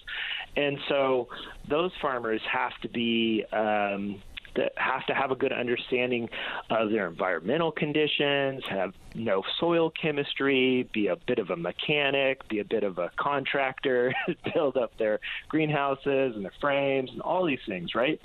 And so I think it's really important to actually show the students that come through that you do all these different processes and you have all these different skills when you work on a farm, as opposed to just going in straight in and saying okay, let's talk about all the different little components of seed, or we're going to do a real intense lesson on soil science. It's a lot more to that in farming, and I think as we promote what we're doing and promoting the idea of agriculture and kind of research in agriculture on the island, it's good to let people know that you do a lot of different things. It's very multidisciplinary, which I think is a helpful message, because currently we talk about farming as difficult to get into, even more difficult to execute, and difficult to sell your wares. When you have niche opportunities and niche markets and customers, and you mentioned McCain's earlier, fighting for space on a big grocery store shelf or a cooler is really a long-term goal for some that may never be achieved by most. So love the approach you're taking. Final message, because for me, when I talk about this kind of stuff, it's not only the great work you're doing for mentorship and incubation and exposing young Canadians or young Newfoundlanders and Labradorians to the sector, is that with the issues that we face, and if O'Brien's farm could have been an active working farm for a couple of 100 years, right there overlooking the Avalon Mall, we've got to get municipalities on board to update their vision for food security and proximity concerns, because we can indeed do more. Dealing with documents from the British government, pre-Confederation, to guide our bylaws regarding backyard farming or homesteading is not doing anyone any favors. So we've just got to change our tune on how we think about this, because if we're going to be fully reliant on import, and I know like the Food Producers Forum, Dan Rubin and them, we've probably used bad numbers over the years with reliance on 90% of imports, now that we have more updated info. But to rest on our laurels here will be a distinct and serious mistake, and you guys are going to play a prominent role in making things better. Last word goes to you, Aaron, before we say goodbye. Yeah, well, I hope a lot of people come by and visit the farm. I mean, I think one of the things, and to your point there, Patty, is that, farms don't always have to be scary places either, right? No. Farms can be a bit of a park, and that's what we try and have up here too. So we want people to come visit our farm. We want them to see what we're doing, talk with the farmers that we have here, talk with us, see the history side of things, understand where it's coming from and why it needs to continue well into the future. And we're open to the public, so come on by Wednesday to Sunday for a look around. Appreciate your time. Good luck, Aaron. Thank you much, Patty. You're welcome. Take care. Bye-bye. Right. Aaron Rogers is the manager at O'Brien's Farm. Let's take a break. You want me to take Randy here before I go, David? He's on the phone. He told me, do you want me to take Randy? Okay, let's go. Line number 1. Randy, you're on the air. Hello, Patty. How you doing? Okay, you? I'm all right. My friend is on his cul-de-sac on Caldwell Place, right? And there's youngsters going there back and forth. Youngsters will be youngsters. And they're coming down the road, look around the highway, and they're going to hit one of those youngsters. They should put speed bumps on it. Well, I guess for speed calming in the city of Mount Pearl, they've kind of leaned on the province's pilot project with putting these speed cameras in. But here where I live in St. John's, there's more speed bumps than ever before. They're pretty effective, but, a thought offered to me was, if I have, say, for instance, Ennis Avenue with speed bumps, I'll slow down to go over the bump, but then I'll go faster between the bumps to make up time. So I get where you're coming from, but my favorites are not only these cameras, which I think are an excellent idea, are those signs, those displays that say you are going this fast. Because sometimes we get velocitized and don't realize I'm going 55 in the 30 zone without, being super attentive to my speedometer. But I think, every bit of speed calming measures that we can think about, from roundabouts to speed cameras to bumps to jump outs or butt outs in the curb, let's do them. Well, I'll tell you something now. If nothing done, some youngster's going to get killed and then it's too late. That is absolutely right. So they're not getting out no faster to the cul-de-sac. Yeah, there's nowhere to go. I don't know why anyone would be speeding on the cul-de-sac. Unless the kind of car can fly. Yeah, but even if you had chitty chitty bang bang, cul-de-sac's not a spot for that to be flying around. No. So it's pretty bad. You don't go and play on the sidewalk or part of the street. That's the sin. Yeah, Well, something's got to be done. Something's got to be done. You know what's got to be done? People got to slow the hell down. Yeah. Period. I think they're on the second highway. They said there was about 43 miles an hour on the cul-de-sac. And it's going to get worse in the winter when the whole roads, I see. You said 43 miles an hour. You got the speed gun out, or you're just taking a guess? Just taking a guess around there. Yeah, okay, that's a fair guess. But you shouldn't have put on the gas. It's very close. Yeah, the loud pedal doesn't belong too active on a cul-de-sac or virtually anywhere else in the residential setting. I got to get to the break, Randy, but hopefully they hear your message of slow down. Okay, buddy. Okay, buddy. All the best. Bye. All right, bye-bye. Let's take a break. When we come back, we're talking about the end of the school year, specifically assessments and preparation for the next grade level, whether that be 12 to your first year post-secondary or anywhere within K-12. Trent Langdon with the NLTA. He's the president. Right after this. Don't go away. Take a break. Join us weekdays from 12:30 to 1 p.m. as we discuss anything and everything that's happening now. It's all on the table during your VOCM lunch break. Welcome back to the show. Let's go to line number 3. Say good morning to the president of the Newfoundland and Labrador Teachers Association. That's Trent Langdon. Trent, you're on the air. Good morning, Brad. How you been? That's kind. How about you? Doing well, sir. Thanks. I just wanted to give a quick call in to discuss just some year-end stuff. So this is a great opportunity for us. Yeah, I don't know where you want to start, because if we are talking about things, and we've discussed a lot of different moving parts inside the K-12 system, substitutes and permanent full-time teachers and the conditions of schools and stuff. But today I'd like to focus in on curriculum development, and the whole concept of learning loss. I've always been confused as to why it didn't get more attention, whether it be from the department or the NLTA or anybody else, because in other provinces, when I read their newspapers, they very quickly in 2020, early 21, started to think about, evaluate, and come up with approaches to deal with what is a very real concept of learning loss. Well, fits and starts and hybrid systems and schools closed and what have you. What have we done in this province? Do you know? Well, to my knowledge, no doubt the department is looking at all those things as well, especially when it looks at standardized assessments and things they can do to improve. Our stance has always been, even prior to COVID, is that many times the curriculum seems very heavy, and we're squeezing so much into a short time frame.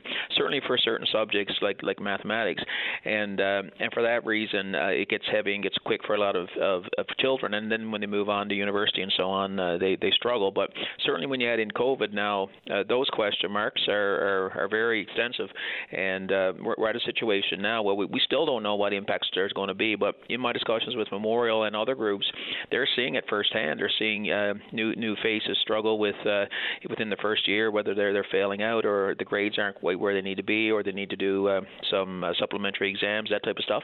So it's a real thing, and we're seeing it at every level. We're seeing kids come from elementary school into junior high ill-prepared, and junior high into senior. I guess, and answer your initial question around why it may not be getting as much focus, is that when we have a significant crisis in the system right now of teacher shortages, that seems to be getting a focus more so than the longer term impacts of assessment. Okay, if I look at, say, for instance, Ontario, they acknowledged it was happening, and as a result, they adjusted the curriculum. Yeah. So whether it be, taking away the fact that many school years, even pre-pandemic, based on whether it be snow days or other issues, sometimes we feel like there's a real compressed time frame where we're really trying to deliver a lot of curriculum in a very short span, which I think has only been intensified in the last few years. So have we actually adjusted curriculum as a reality to what's been done by teachers and consequently learned by students? Right, yeah, and again, we're still on the heels of COVID and still within. So we won't know for many years what's going on. I do know government is looking at curriculum, specifically junior high curriculum, and as a junior high teacher for years myself, that is certainly one area that needs additional work. But again, is it too compacted? Are we truly preparing kids with the skills they need when they come out? Are we offering the same type of programming to every child that comes through in spite of their capabilities and so on? So those types of approaches are in this province is well overdue. And you ask any program development specialist who does this kind of work, and a lot of this stuff is dated.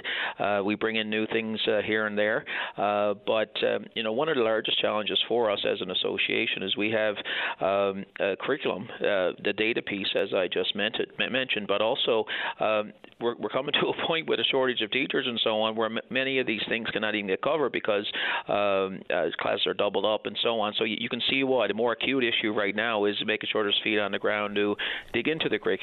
But one of the big pushes we've had with government is don't bring any new initiatives in until we've solidified the foundation. Okay, so people listening to the program and you try to take this for how it's intended. Yep. There would be a different understanding of curriculum and assessing students if I'm a veteran teacher of 25 years versus someone very fresh out of university in my first couple of years as a permanent teacher. So when we talk about modern day assessments, and I'm not trying to imply that the only way to do this is to sit at the kitchen table and rote learn your times tables and exams are the only way to go, but without standardized testing, it does provide a bit of a weird playing field for whether it be preparation, a competition for placements in university, which has always been a reality.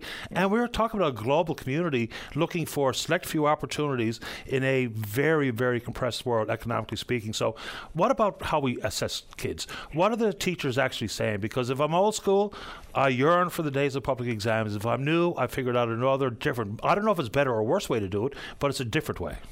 No, I think you're right. It depends on the professional teacher that you're speaking with. Some prefer the more traditional ways. Others are full of great energy to try new ideas, alternative types of learning and assessment.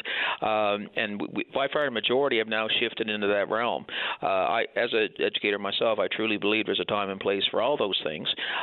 We just don't want to see as an association and as a province where standardized assessment becomes the primary means of educating.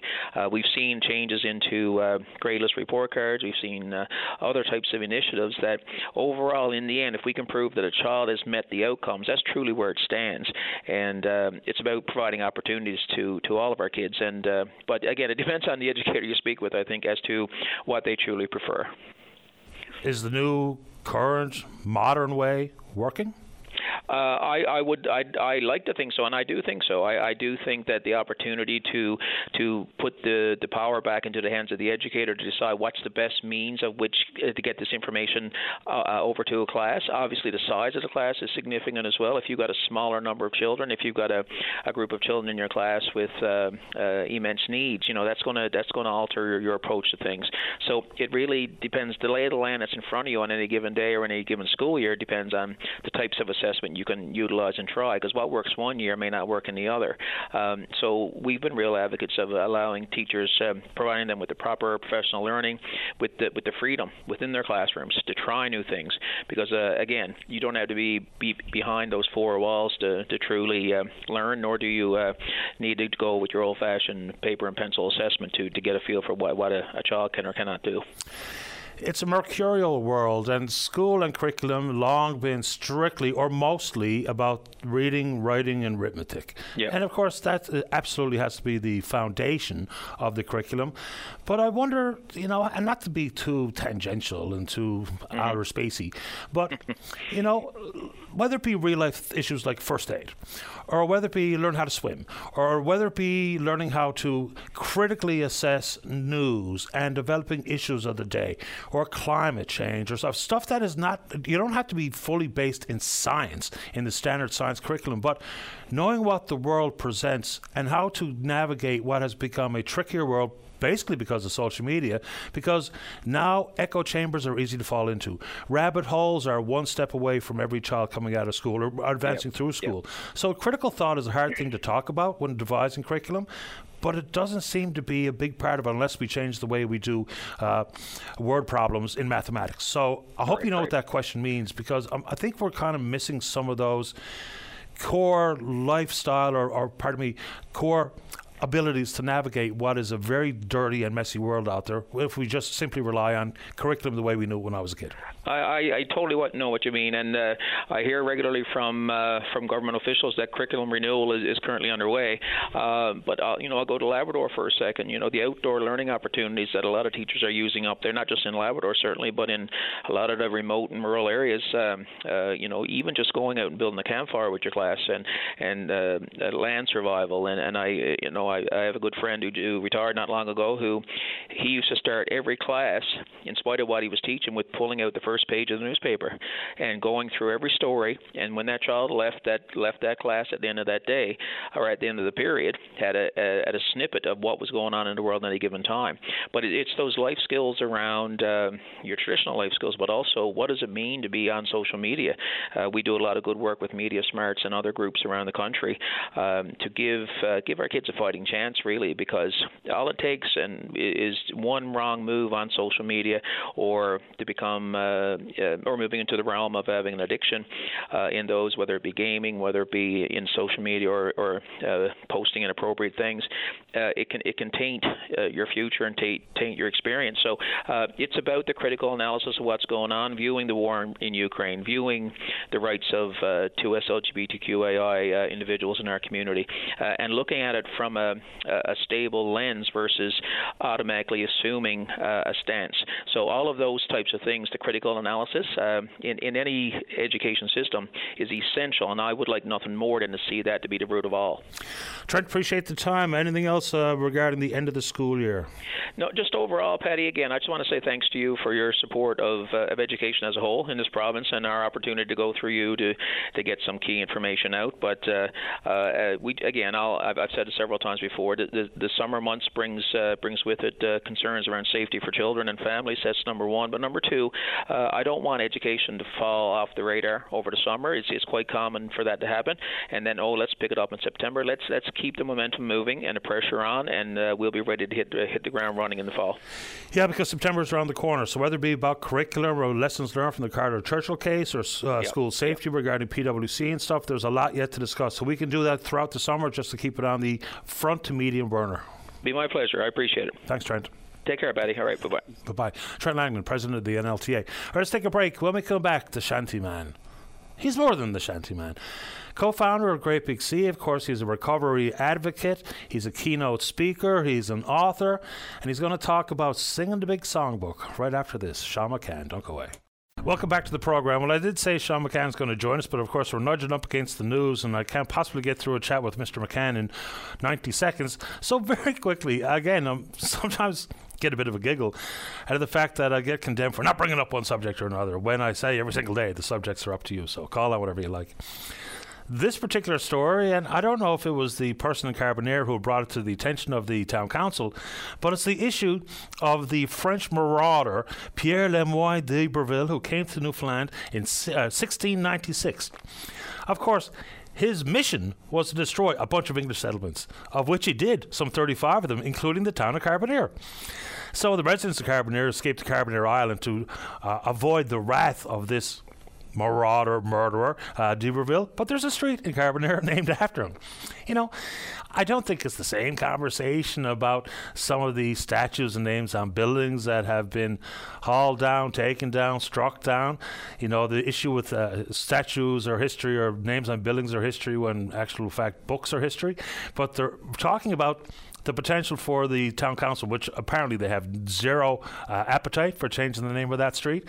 But it is curious that you can indeed. Now, it would be appropriate if a d'Iberville street was a dead end, but 35 communities destroyed by fire by Pierre Lemoyne d'Iberville, and so someone asked me why I didn't bring it up, because I don't know, some of those topics, not so sure how many people care about it, but it doesn't look like it's a big deal to the Carbonear Town Council. Maybe it's a big deal to you, or something in a similar envelope. Let's take a break for the news. When we come back, you stay right there, McCann. Sean McCann after this. Don't go away. Saturday morning, join us for the Irish Newfoundland Show. Send your request to irishnl@vocm.com or submit them online at vocm.com.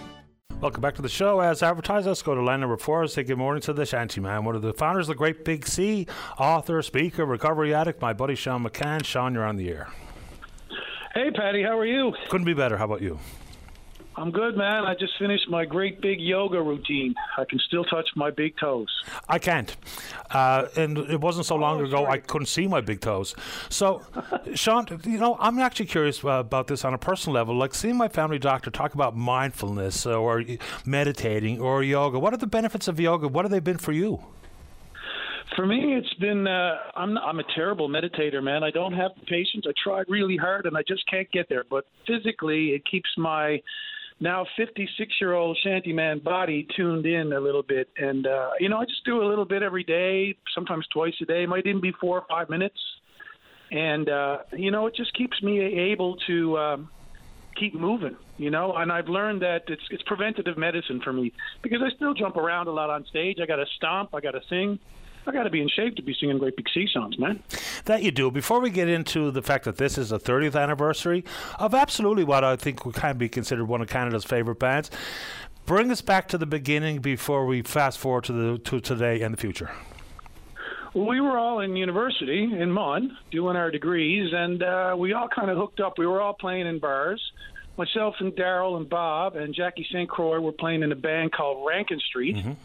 And, you know, we got to be half notorious downtown and playing in Nautical Nellies and the Ship and Greensleeves and all any bars who'd hire us, really. And Alan was doing, he was in a duo called Staggering Home. And I literally left Nautical Nellies one night and went over to watch him. And I thought, I was just blown away by the way he approached the audience, which was a pretty small audience. It was mostly his family. But he did that show. He had lights. He had the presence of mind to bring lights, which none of us had before. Shined at himself, and he was like he was playing Wembley Stadium, like he was all 100% doing it, you know, as if he was playing for thousands. And then I realized, like, if we could combine our forces, we could really be strong. And that's kind of how it started in 1992. I remember those days. That was part of our scene, and they were really fun memories, to be honest with you. And so now you're going to do this tribute show, the so-called tip of the hat to the band. Tell us about what's going to happen if I go see you perform and singing the Great Big Songbook. Well, I expect you will be there, Patty. I hope you come out on July 22nd. The sun's going to be shining in the sanctuary, the Gar United, and I'll be singing all the hits. You know, I'll be doing all the songs that trigger memories, positive memories for me and for the fans. This is you know, we just came out of COVID, and at the end of all that 2 years of being grounded at home, I really wanted, there's a thirst in the world for something happy, for a reason to celebrate in a safe way. And I couldn't think of a better thing to celebrate than the 30th anniversary of my favorite band. And, I started to go through the catalog of songs, and a lot of them are about drinking. I have to admit that. And I've been in recovery for 12 years. I've been sober for 12 years. But a lot of the songs, like you just said, they trigger positive memories. We were all younger. It seemed to be things were tough in 1993 when we started with the moratorium and all that. But we had a sense that if you tried hard enough, there was a future, and that there was good out there. And things weren't. This was before the internet and certainly before social media. And there was less out there in our face every day to be afraid of. And that's the kind of message that I want to bring forward. I want people to remember those feelings, because I believe we can achieve that in the world. We don't have to accept the world that's fed to us every day through our screens. We can make the world what we want it to be. And I would like to think that if we all found the middle again, it would be a happier place for everybody. How do you find the positive and the optimism? Is it a matter of shelving some of the other not-so-great memories? Is it compartmentalizing, or is it a concerted effort to bring the positive vibe to the 30th anniversary? Yeah, and there was issues like that. I mean, the band didn't end well, and I'll take 1/3 of the blame for that. I was sober for the last tour on the Great Big Bus, and that was a bridge too far. It caused a lot of tension, and it caused some friendships. And I think over the course of COVID, I personally, once we saw these major conflicts erupting in the world, I mean, I thought that we'd come out of COVID and we'd all be ready to hug and kiss each other like it'd be the summer of love. Everyone would be happy to be together again. And that's not the case. And I'm not even sure why that is, Patty, but I for one, I don't want to be adding not one iota to conflict into the world today. I want to be the opposite of that. And so with that in mind, again, I just, it's not about suppressing negative memories. It's more about focusing on the positive and what good these songs can bring. And what I know for sure is that when people come together face-to-face, like on July 22nd at the Sanctuary, Gower United, we'll be together singing songs that we know and that we love, and that feeling is what we got to take away from that show and into our day-to-day lives. And that will make a difference in our day-to-day lives. Yeah, I knew all of you guys, or I know all of you guys, and this is neither here nor there, but whether I'd be living in different parts of the country, you guys had come to town, between yourself and Bob and Alan, and the big force of nature that Alan is, the guy that knew everybody on the ground and everybody knew him was Daryl. Daryl. Yeah, the nicest guy in the band, still is. Yeah, great kid. Yeah, absolutely. He was the guy who actually our translator, our mediator, he was the guy who Daryl could easily talk to anybody, anywhere, anytime. And he just without him, I don't think we would have survived the first national tour we did, because he was the middleman. He was the guy who dealt directly with the promoters.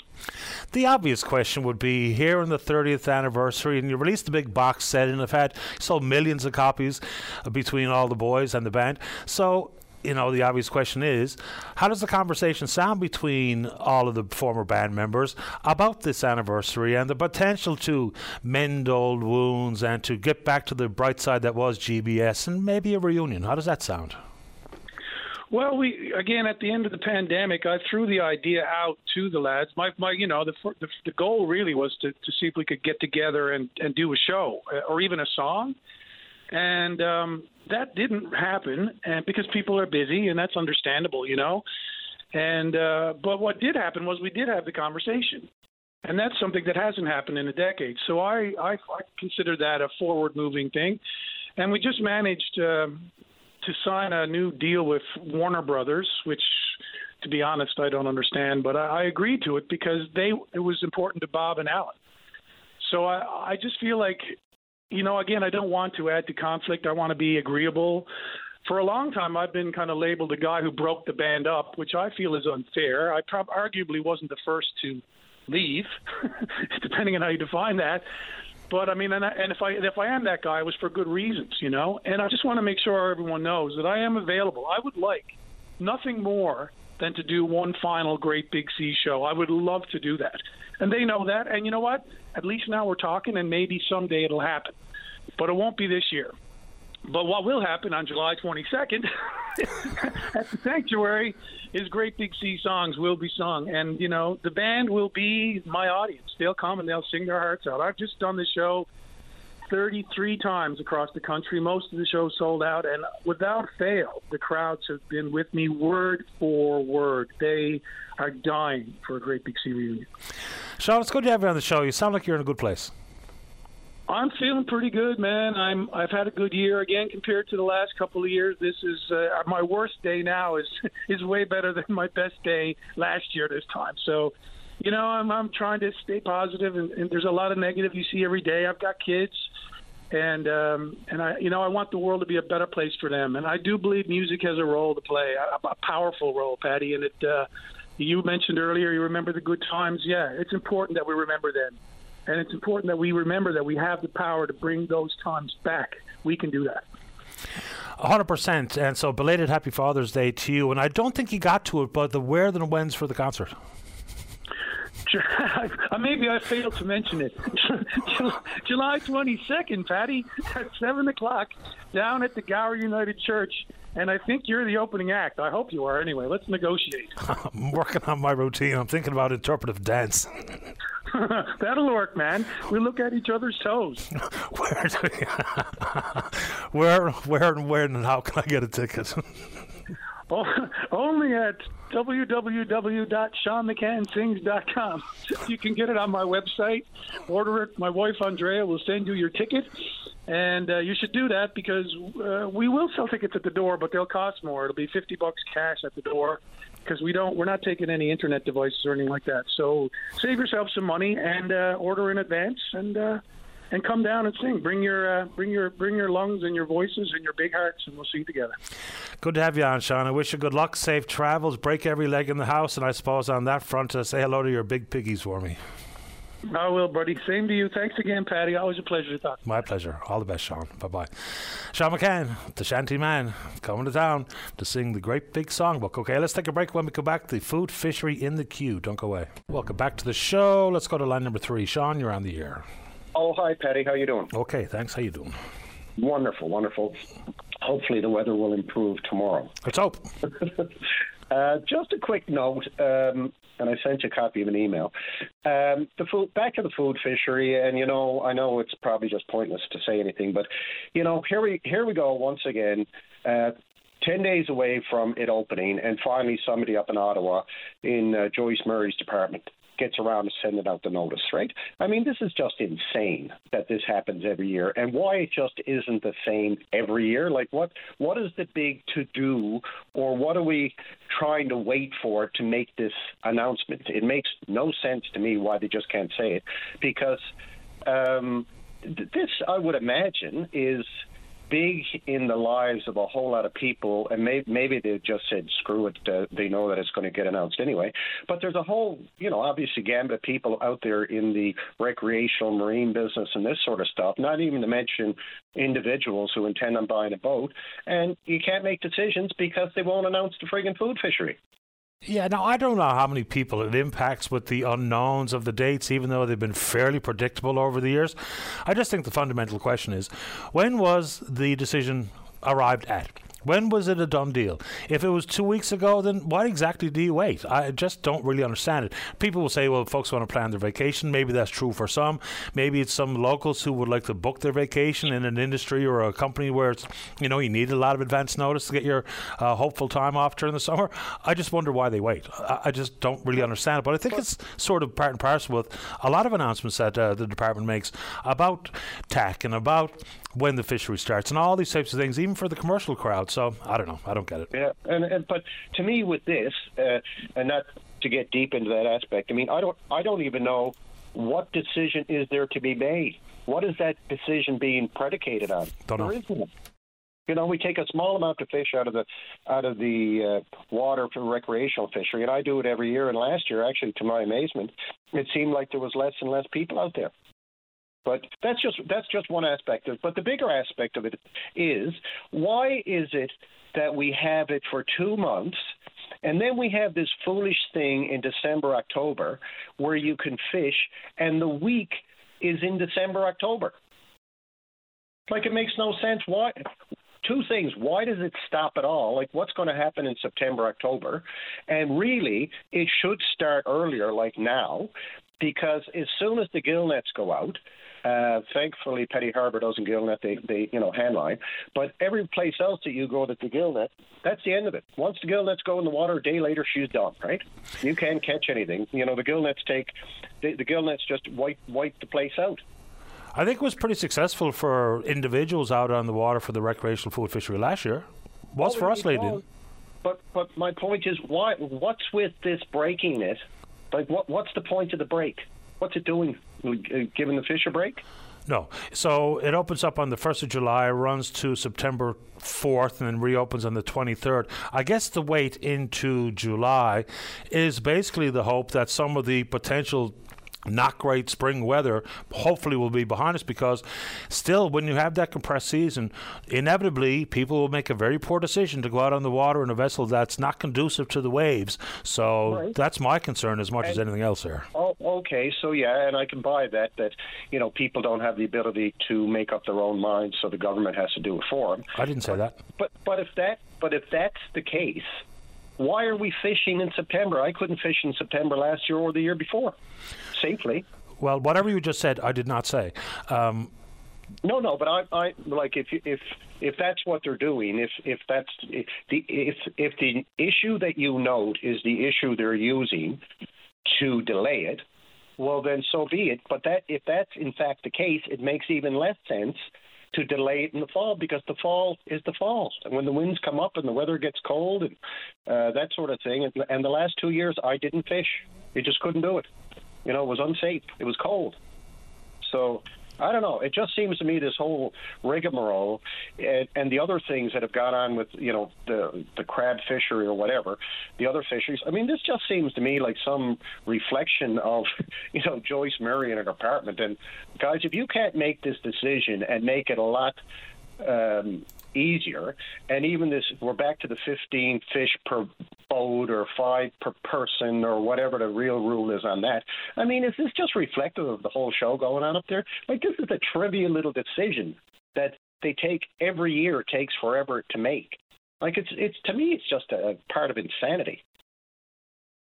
Yeah, I mean, that's I talk about it almost every single year, I suppose, about the delay, when in fact it comes out to be virtually the exact same thing. This year starts on Canada Day or Memorial Day. Last year started on the 2nd, 39 days, same rules with trip limits, so nothing really changes. You can almost copy and paste it and bank on it being very, very similar, if not exactly the same thing year over year. No license, no tags, all the same stuff. Yeah. And anyway, but the biggest thing for me is the 15 boat limit. I will debate that, I guess, through the season again, and somebody will step up and say that's not really true. It's 5 per person again, because supposedly that we can't decide that we shouldn't put 6 people in a 12-foot boat or something like that, and that's what was told to me by a DFO officer, that it was a safety issue. But the bigger issue, and I'll close on it, is just the length of time. Like, why does it end? And why isn't that week in August? That's when everybody's having their vacation here. But anyway, I'll leave it at that, sir, and thank you kindly. I appreciate the time. Thanks, Sean. Okay. Bye now. All right, bye-bye. All right, so where would you like me to go here, David? 2? Fine. Let's go to line number 2. Ron, you're on the air. Hi, Patty. First-time caller. Welcome to the show. Thank you. Patty, I have a residence in the town of Bay Roberts, and I'm having water and sewage issues ever since 2017. At that time, they had a water sewage infrastructure and multiple pump lift stations installed. Yeah. And that was, I guess, to treat the raw sewage and, I guess, to become an environmentally friendly community to do business with. Ever since the installation of those pumps in Bay Roberts, when it rains, or at least 10 to 15 times annually, I can't use my residence because water bellows back up through either my toilet or my shower or my sink, because the pumps break down all the time or can't handle that capacity, especially when it rains. And I'll give you an example. I went out the last 2 weeks in my residence in Bay Roberts, and twice, on 2 occasions, the pump's been broke. I go to, and I don't know the pumps are broke. So when I flush the toilet, water bellows out over as the toilet flooded. So I called the town of Bay Roberts several times, more than 40 incidents I've called them on. And they come down and they say, well, we got to try to look at the pumps run or electronic controllers. But, Patty, it's been 10 to 15 times every year. They've never fixed it. And the problem is, my house is the last house at the end of the line, I guess. And I'm the first person to see any issues with regards to backup sewage and so forth. And, Patty, and when my toilets don't work, what happens out in the manhole on the public road, there's raw sewage, there's feminine hygiene products bellowing out of the man covers. I've called the town council. I've spoken to former Mayor Philip Woods. Now I sent a letter to Mayor Walter Yetman. I spoke to Nigel Black, the administrator of Bay Roberts, and I've been dealing for the last 5 years with Public Works, Sean Elms, and I feel that I've been getting a runaround, being misled, because many times, Patty, I call and they say, the pumps are running. And I'd wait, we sent a technician down there to fix the pumps, and they're running. So I've been waiting by the pump station for the technician to come down. So I caught the director of Public Works in multiple lies, misinforming me, misleading me, and then I guess when he realizes that I'm down there waiting, he'll send someone down. But most times the pumps can't be reset, and they need to get a contractor in. So the last 5 years in the town of Bay Roberts, I haven't been able to utilize my residence. So what happens, Patty, I've got 2 kids and my wife. We go out there 3 times out of the week. And at 10 o'clock at night, many occasions, my 2 kids will say, I've got to use the washroom. So at 10 o'clock at night, there's no facilities available in the town of Bay Roberts. Everything is closed. So then I have to uproot my family and come back to St. John's to my primary residence. Yeah, it's a nuisance. Just so I have a firm understanding, or the best I can, what exactly is causing the backup in your home? Is it a malfunction with the lift station, inability to reset it before it comes backflows your way, or what exactly is happening? So I've been informed that it's been 2 things. One, that the pumps are under capacity, that they can't handle the flow, as well as there's electronic controller issues with the installation, and they had to get people out to, I guess, troubleshoot the controllers. But, Patty, it's been 10 to 15 occasions every year, and the last 5 years it's got so bad. My 2 sons, who we go quadding and fishing and skidooing out there all year, my 2 sons no longer go out to visit. They haven't visited the Bay Roberts in a year. They have no time for the Bay Roberts because of the issues that we had to uproot at many occasions. Just like this weekend past, me and my wife went out to spend Father's Day in Bay Roberts. My wife needed to use the washroom. I called at 2 o'clock in the day to tell them that I don't think the pumps are working because my toilet's overflowing. Anyway, they comes down at 9 o'clock at night and says, by the way, the pumps are not working. We got to get someone to come in. So I had to uproot my wife and myself to go back to St. John's at 10 o'clock at night. Numerous occasions we're doing this. And now my wife is at the point that she's starting to have issues with going out to Bay Roberts because the town council in Bay Roberts will not fix the problem. And it's been 5 years. So I sent a letter to Pam Parsons, the MHA. I'm asking her to intervene on my behalf to see what she can do. But, Patty, is there anything else that I can do? Your thoughts on it? Well, I think it's ridiculous that you're facing it for as long as you have. Quick question, though. Are you able to get and to keep home insurance? Yes, I have home insurance because I guess I got a backflow valve in my residence, and then with the pressure, the water won't come back. But when I flush my toilet or wash my hands or get a shower, I guess the pressure then just bubbles that right out. And Patty, I have videos of my toilets overflowing and busting out over on the floor. I have feminine hygiene products and sewage on the road, on the public road. I have all that. I have videos and pictures of all that and dealings with the town council of Bay Roberts the last 5 years. And it's like, you know, they pie you off and they hope that you go away. But I'm paying my taxes, Paddy. I pay for water and sewer. If I didn't pay it, they'd come down and cut my water off, wouldn't For sure. they? Right? Very likely. I wouldn't know where to direct you. As much as I wish I did know, Ron, I'd be curious to hear what your member says, because sometimes they might be your advocate or your champion, but sometimes when it's a municipal issue, they'll simply point you back to the same folks that have been very unhelpful as you deal with this issue. Because of the time on the clock, I have to get to the news, but is there anything else you'd like to say? But I would like to hear back from you about what Ms. Parsons or Minister Parsons has to say. Sure, yes, Paddy. I'll call you back and give you feedback when I hear from Pam, and hopefully she can resolve the problem before I go to NTV or CBC News on this, because I need some closure or some resolution. But based on my personal experience, Paddy, and discussions with the residents, people who want to do business or live in Bay Roberts, they should think twice before investing, especially if they got to deal with the public works. Well, that is something that I'm sure might have some impact with the council. And going to the other media outlets, please do if you think it would be helpful. But you hit the masses here this morning. And please do get back to me. Let me know what happens with Minister Parsons. And if nothing, we'll revisit it. Thanks, Paddy. Have a good day. You too, Ron. All the best. Bye-bye. I mean, really? That's a long time and a lot of separate issues or instances. Let's take a break. When we come back, we're talking about vitamin D or the lack thereof. Don't go away.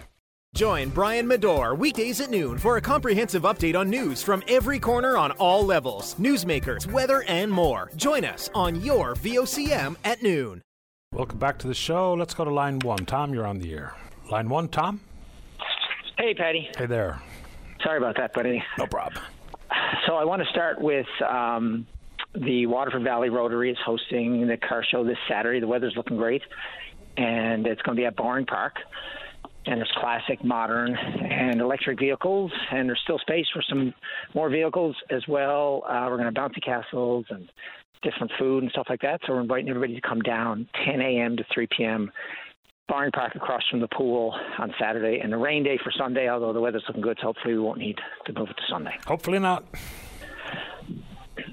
I've been reflecting a lot on this dreary weather, and for a lot of people, I know we hear this about vitamin D, but it's even a bigger issue, and most Newfoundlanders and Labradorians probably are already aware that basically October to March, the sun is too low in the sky. We don't get UVB, and UVB is actually what our skin uses to create vitamin D, like naturally within our bodies. So, and it's even worse again this year, of course. And then there's a lot of people who spend a lot of time inside, and those people also. Now, you only need around 9 minutes of sun during the times of the year when the sun is high enough in the sky to get your UVB that you need to produce enough vitamin D. But for everybody, especially, you know, if you're not someone who gets to spend a lot of time in the sun, everybody should be taking a supplement, and the experts recommend 600 international units every day for people under 70, and then 70 and older, 800 international units as a minimum. The maximum you should take is 4,000 international units. So, you know, it's really important. Vitamin D is actually, they're still trying to discover, because apparently most of the cells in our body, most of the major organs have vitamin D receptors. So we really don't know everything it does, but we do know primarily the thing we always focused on was that it helps in the absorption of phosphorus and calcium. But we also now know it actually can be a factor in cancer cells multiplying, so cell multiplication. It also helps with inflammation and you know, many other uses that Newfoundlanders, Labradorians definitely could have a bit of help with, like glucose also stabilization, sugar in your blood. What did you say about inflammation and vitamin D? Well, they say vitamin D actually will help minimize inflammation. So it helps your body. It basically just helps all the systems in your body work somehow. A lot of things we really don't know why, but there are studies out there now that indicate that it will reduce inflammation in your body as an anti-inflammatory. I mean, the moral of the story is everybody should have it for all the reasons they should have it, and all the bonuses, well, that's great. But yeah, inflammation is one of the things that they say vitamin D helps with. Reduces inflammation. Yeah, building bone growth, and I didn't know about inflammation, to be honest with you, but it also plays a role in controlling infections, so it's a widespread positive impact of vitamin D, no doubt. I do take a supplement. Yeah, me too, and I do it pretty well year-round unless I've been out in the sun a lot. I want to quickly go back. So Trent Langdon was on the NLTA, and you asked him a very direct question, which was, is what we're doing working? And he then deferred to the Department of Education is working on programming. And as we, this Kids and No Body Safety program, we've been through this for the last 5 years watching the glacial pace that the Department of Education works at. And I would like to, hold a mirror up to Trent and to his people that he represents within education. I mean, I'm in a school now. I've been in 40 schools, this year, and I look at the kids. And, I was in high school last week, and it was Tuesday, and most of the kids weren't coming to school because they don't do exams. So, and that was last Tuesday. So when Trent says there's not enough time for this, not time for that, I harken back to St. Bon's within a week of COVID. He actually brought up the COVID excuse, which is really is a great excuse for people to keep repeating over and over again. But I mean, if we don't collectively figure out a way, last week Eugene Manning said, it's getting to be about survival, and when it comes to healthcare, and it seems like there's a real lack of, I guess, moral courage, or people looking for the solutions, and the solutions are in the mirror for most of us. But the difference between the NLTA and St. Bon's is St. Bon's as a community very nimble, can make their own decisions, which impacts nobody but St. Bon's, versus the way the schools were operated, closed, hybrid systems. That wasn't a decision made at the NLTA. No, but the NLTA has a large bit of influence. Like, for example, let's just say that there was an action group put together, which hopefully there was somewhere in the back ends of Department of Education that obviously NLTA would be represented at. And let's just say that someone said, we've lost a couple of months of learning loss, such a big deal. Well, maybe, teachers were off for a bit because, schools were closed for a period before we went to hybrid. Maybe we should do school in July or August.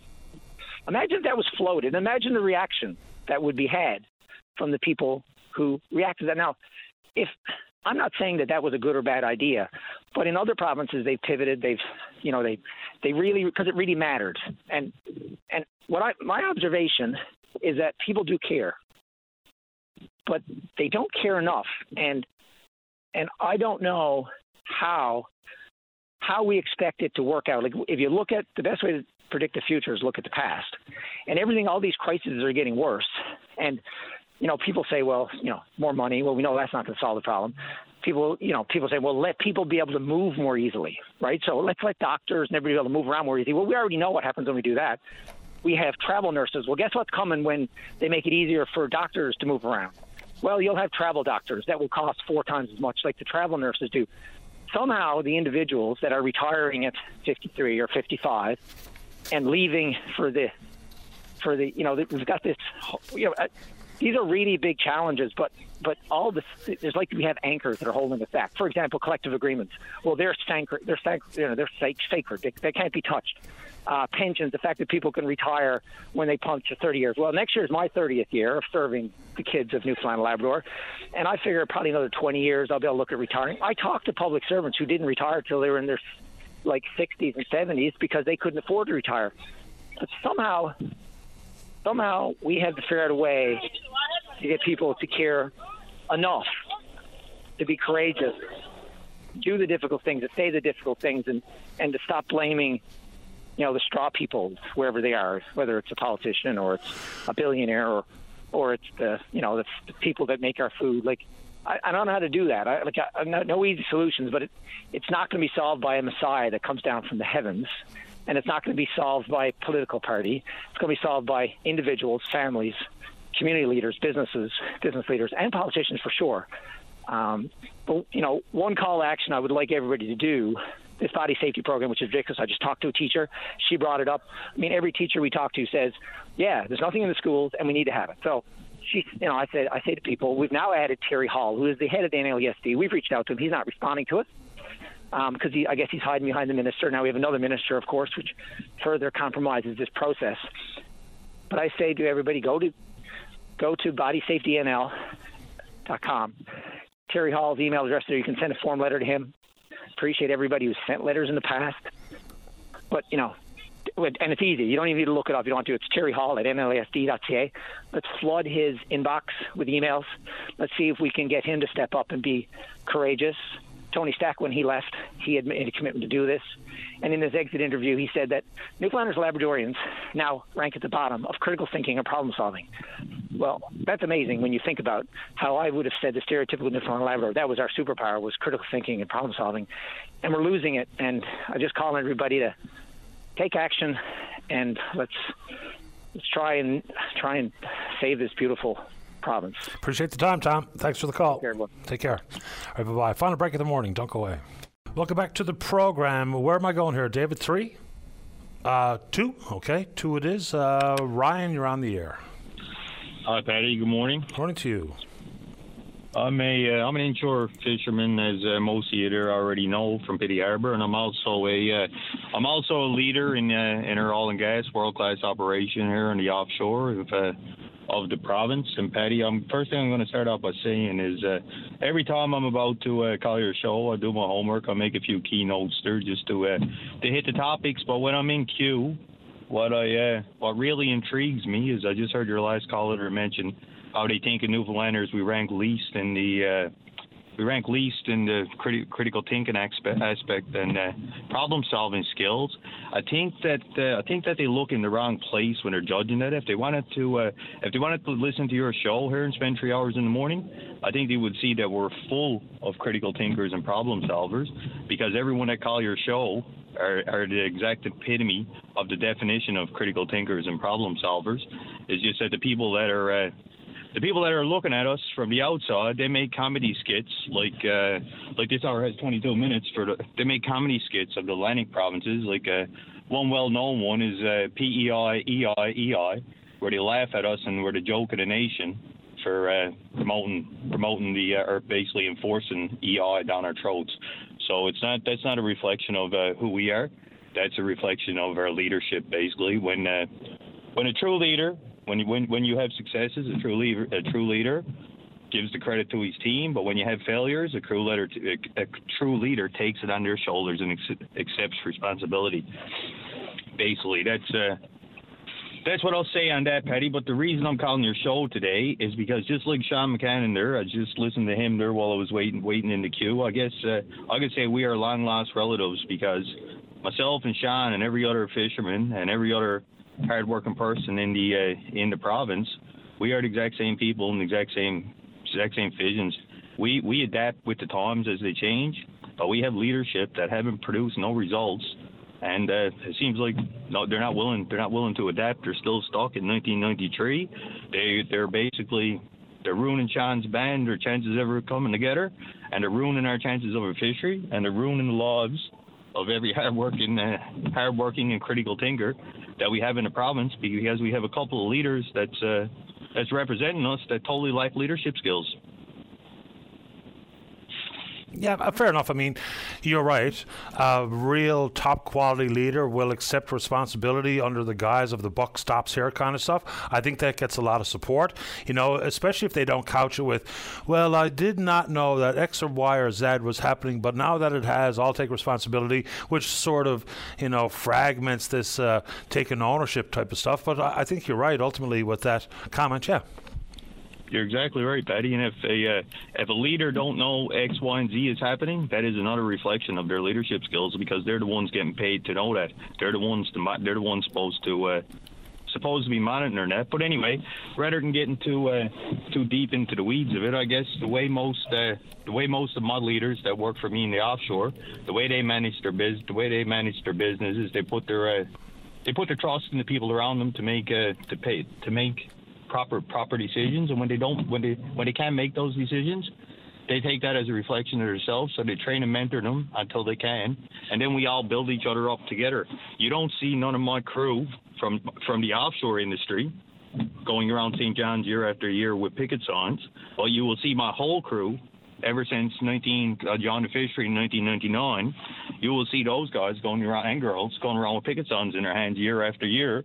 That's because in my offshore industry, we have critical thinkers as leaders, and we are a performance-driven industry where we are held accountable for our decisions. So when you look at a world-class industry that's held accountable for decisions, and you compare it to an inshore fishery that you have leadership that are not, well, it's a proven difference. If we are world-class, we compete with Norway in the oil and gas, who are out ahead in front of the whole world, and we're right there on top of them. Well, and then when you compare it quite. Go ahead, sorry, Paddy. No, not really, because, I mean, it depends on what part of the world, what type of regulations, oversight. People might say, how about West Africa or places which are seeing a real boom, but maybe not the same approach we take. Brian, I'm going to try to squeeze on one more, unless you have something very quickly you would like to add. Yeah, I do have one thing, two things. Very quickly, one thing. Real innovators, real innovators. They develop ideas. So right now, my daughter and my wife come up with an idea where we're gonna sell 1/3 of our proceeds of our commercial crab this year, and the profits of 1/3 of it is going to go to charity. And just back to Africa, I worked in Africa and I worked in those third world countries, and I showed empathy, respect, and dignity, and we were world class in those countries as well. So as long as you put those 3 words back into the industry, we could turn this fishery around too. Possibly. I was trying to squeeze in line number 2, but I think David's speaking with her now, so I probably won't get a chance today. Did you want to polish off your thoughts for another 30 seconds? I'm tied to the wharf on trip limits, buddy. I got the rest of the day. We can talk if you like. So, so basically, back to some of Sean's points there. Life, basically, when you got to look at the positives to build yourself up, to build success. Life is probably 10% of what's thrown at us, and it's 90% of how we react to it. Fair enough. Some of those summaries may seem cliche, but cliches are that for a reason, because they're accurate. I appreciate the time this morning, Ryan. When are you going to be able to go back out, and when are the processors going to be willing to buy your crab? Well, basically, Paddy, in my situation here, as a lot of people look at the negative side of things, I consider myself a realist. So right now, our family just bought a new boat that's capable of traveling in Nova Scotia. So basically, the ball is in my court now when I want to go to get the 9,000 pound of crab I got left in the water. Because if my processor don't buy it, I'm going to go on a camping trip to Nova Scotia, and I'm going to land it there. And while I do it, I'm still going to pay my middleman processing company what they would have paid to offload my crab and truck it to one of these major processing plants in the province. Excuse me, Patty. The centralized processing plants, because we have 2 processing plants in our community that ain't allowed to process crab. So my suggestion will be, a capitalistic approach will be to allow those processing plants, the Biddy Arbor Co-op and Peerless Fish, give them processing licenses, and rather than reactive decision-making year after year and promoting unemployment, forcing unemployment down us, make it a prosperous industry, a prosperous community. We have one person left under 40 that can hold a license, and we have nobody in our plants besides a couple of guys in the back of trucks trucking our crab out. So if we allow them to capitalize on our product, all right, we capitalize, they capitalize, and the consumer capitalizes, and we turn our community into a prosperous inshore fishing community rather than one that's on a path destined for failure like the rest of rural Newfoundland over reactive decision making and not being held accountable. Got to jump in there and call it a day, Ryan. We just cleared 12 o'clock. Thanks for this. Sounds good, buddy. Take care. Bye-bye. All right, we will indeed pick up this conversation again tomorrow morning right here on VOCM and Big Land FM's Open Line. On behalf of the producer, David Williams, I'm your host, Paddy Daly. Have yourself a safe, fun, happy day. We'll talk in the morning. Bye-bye.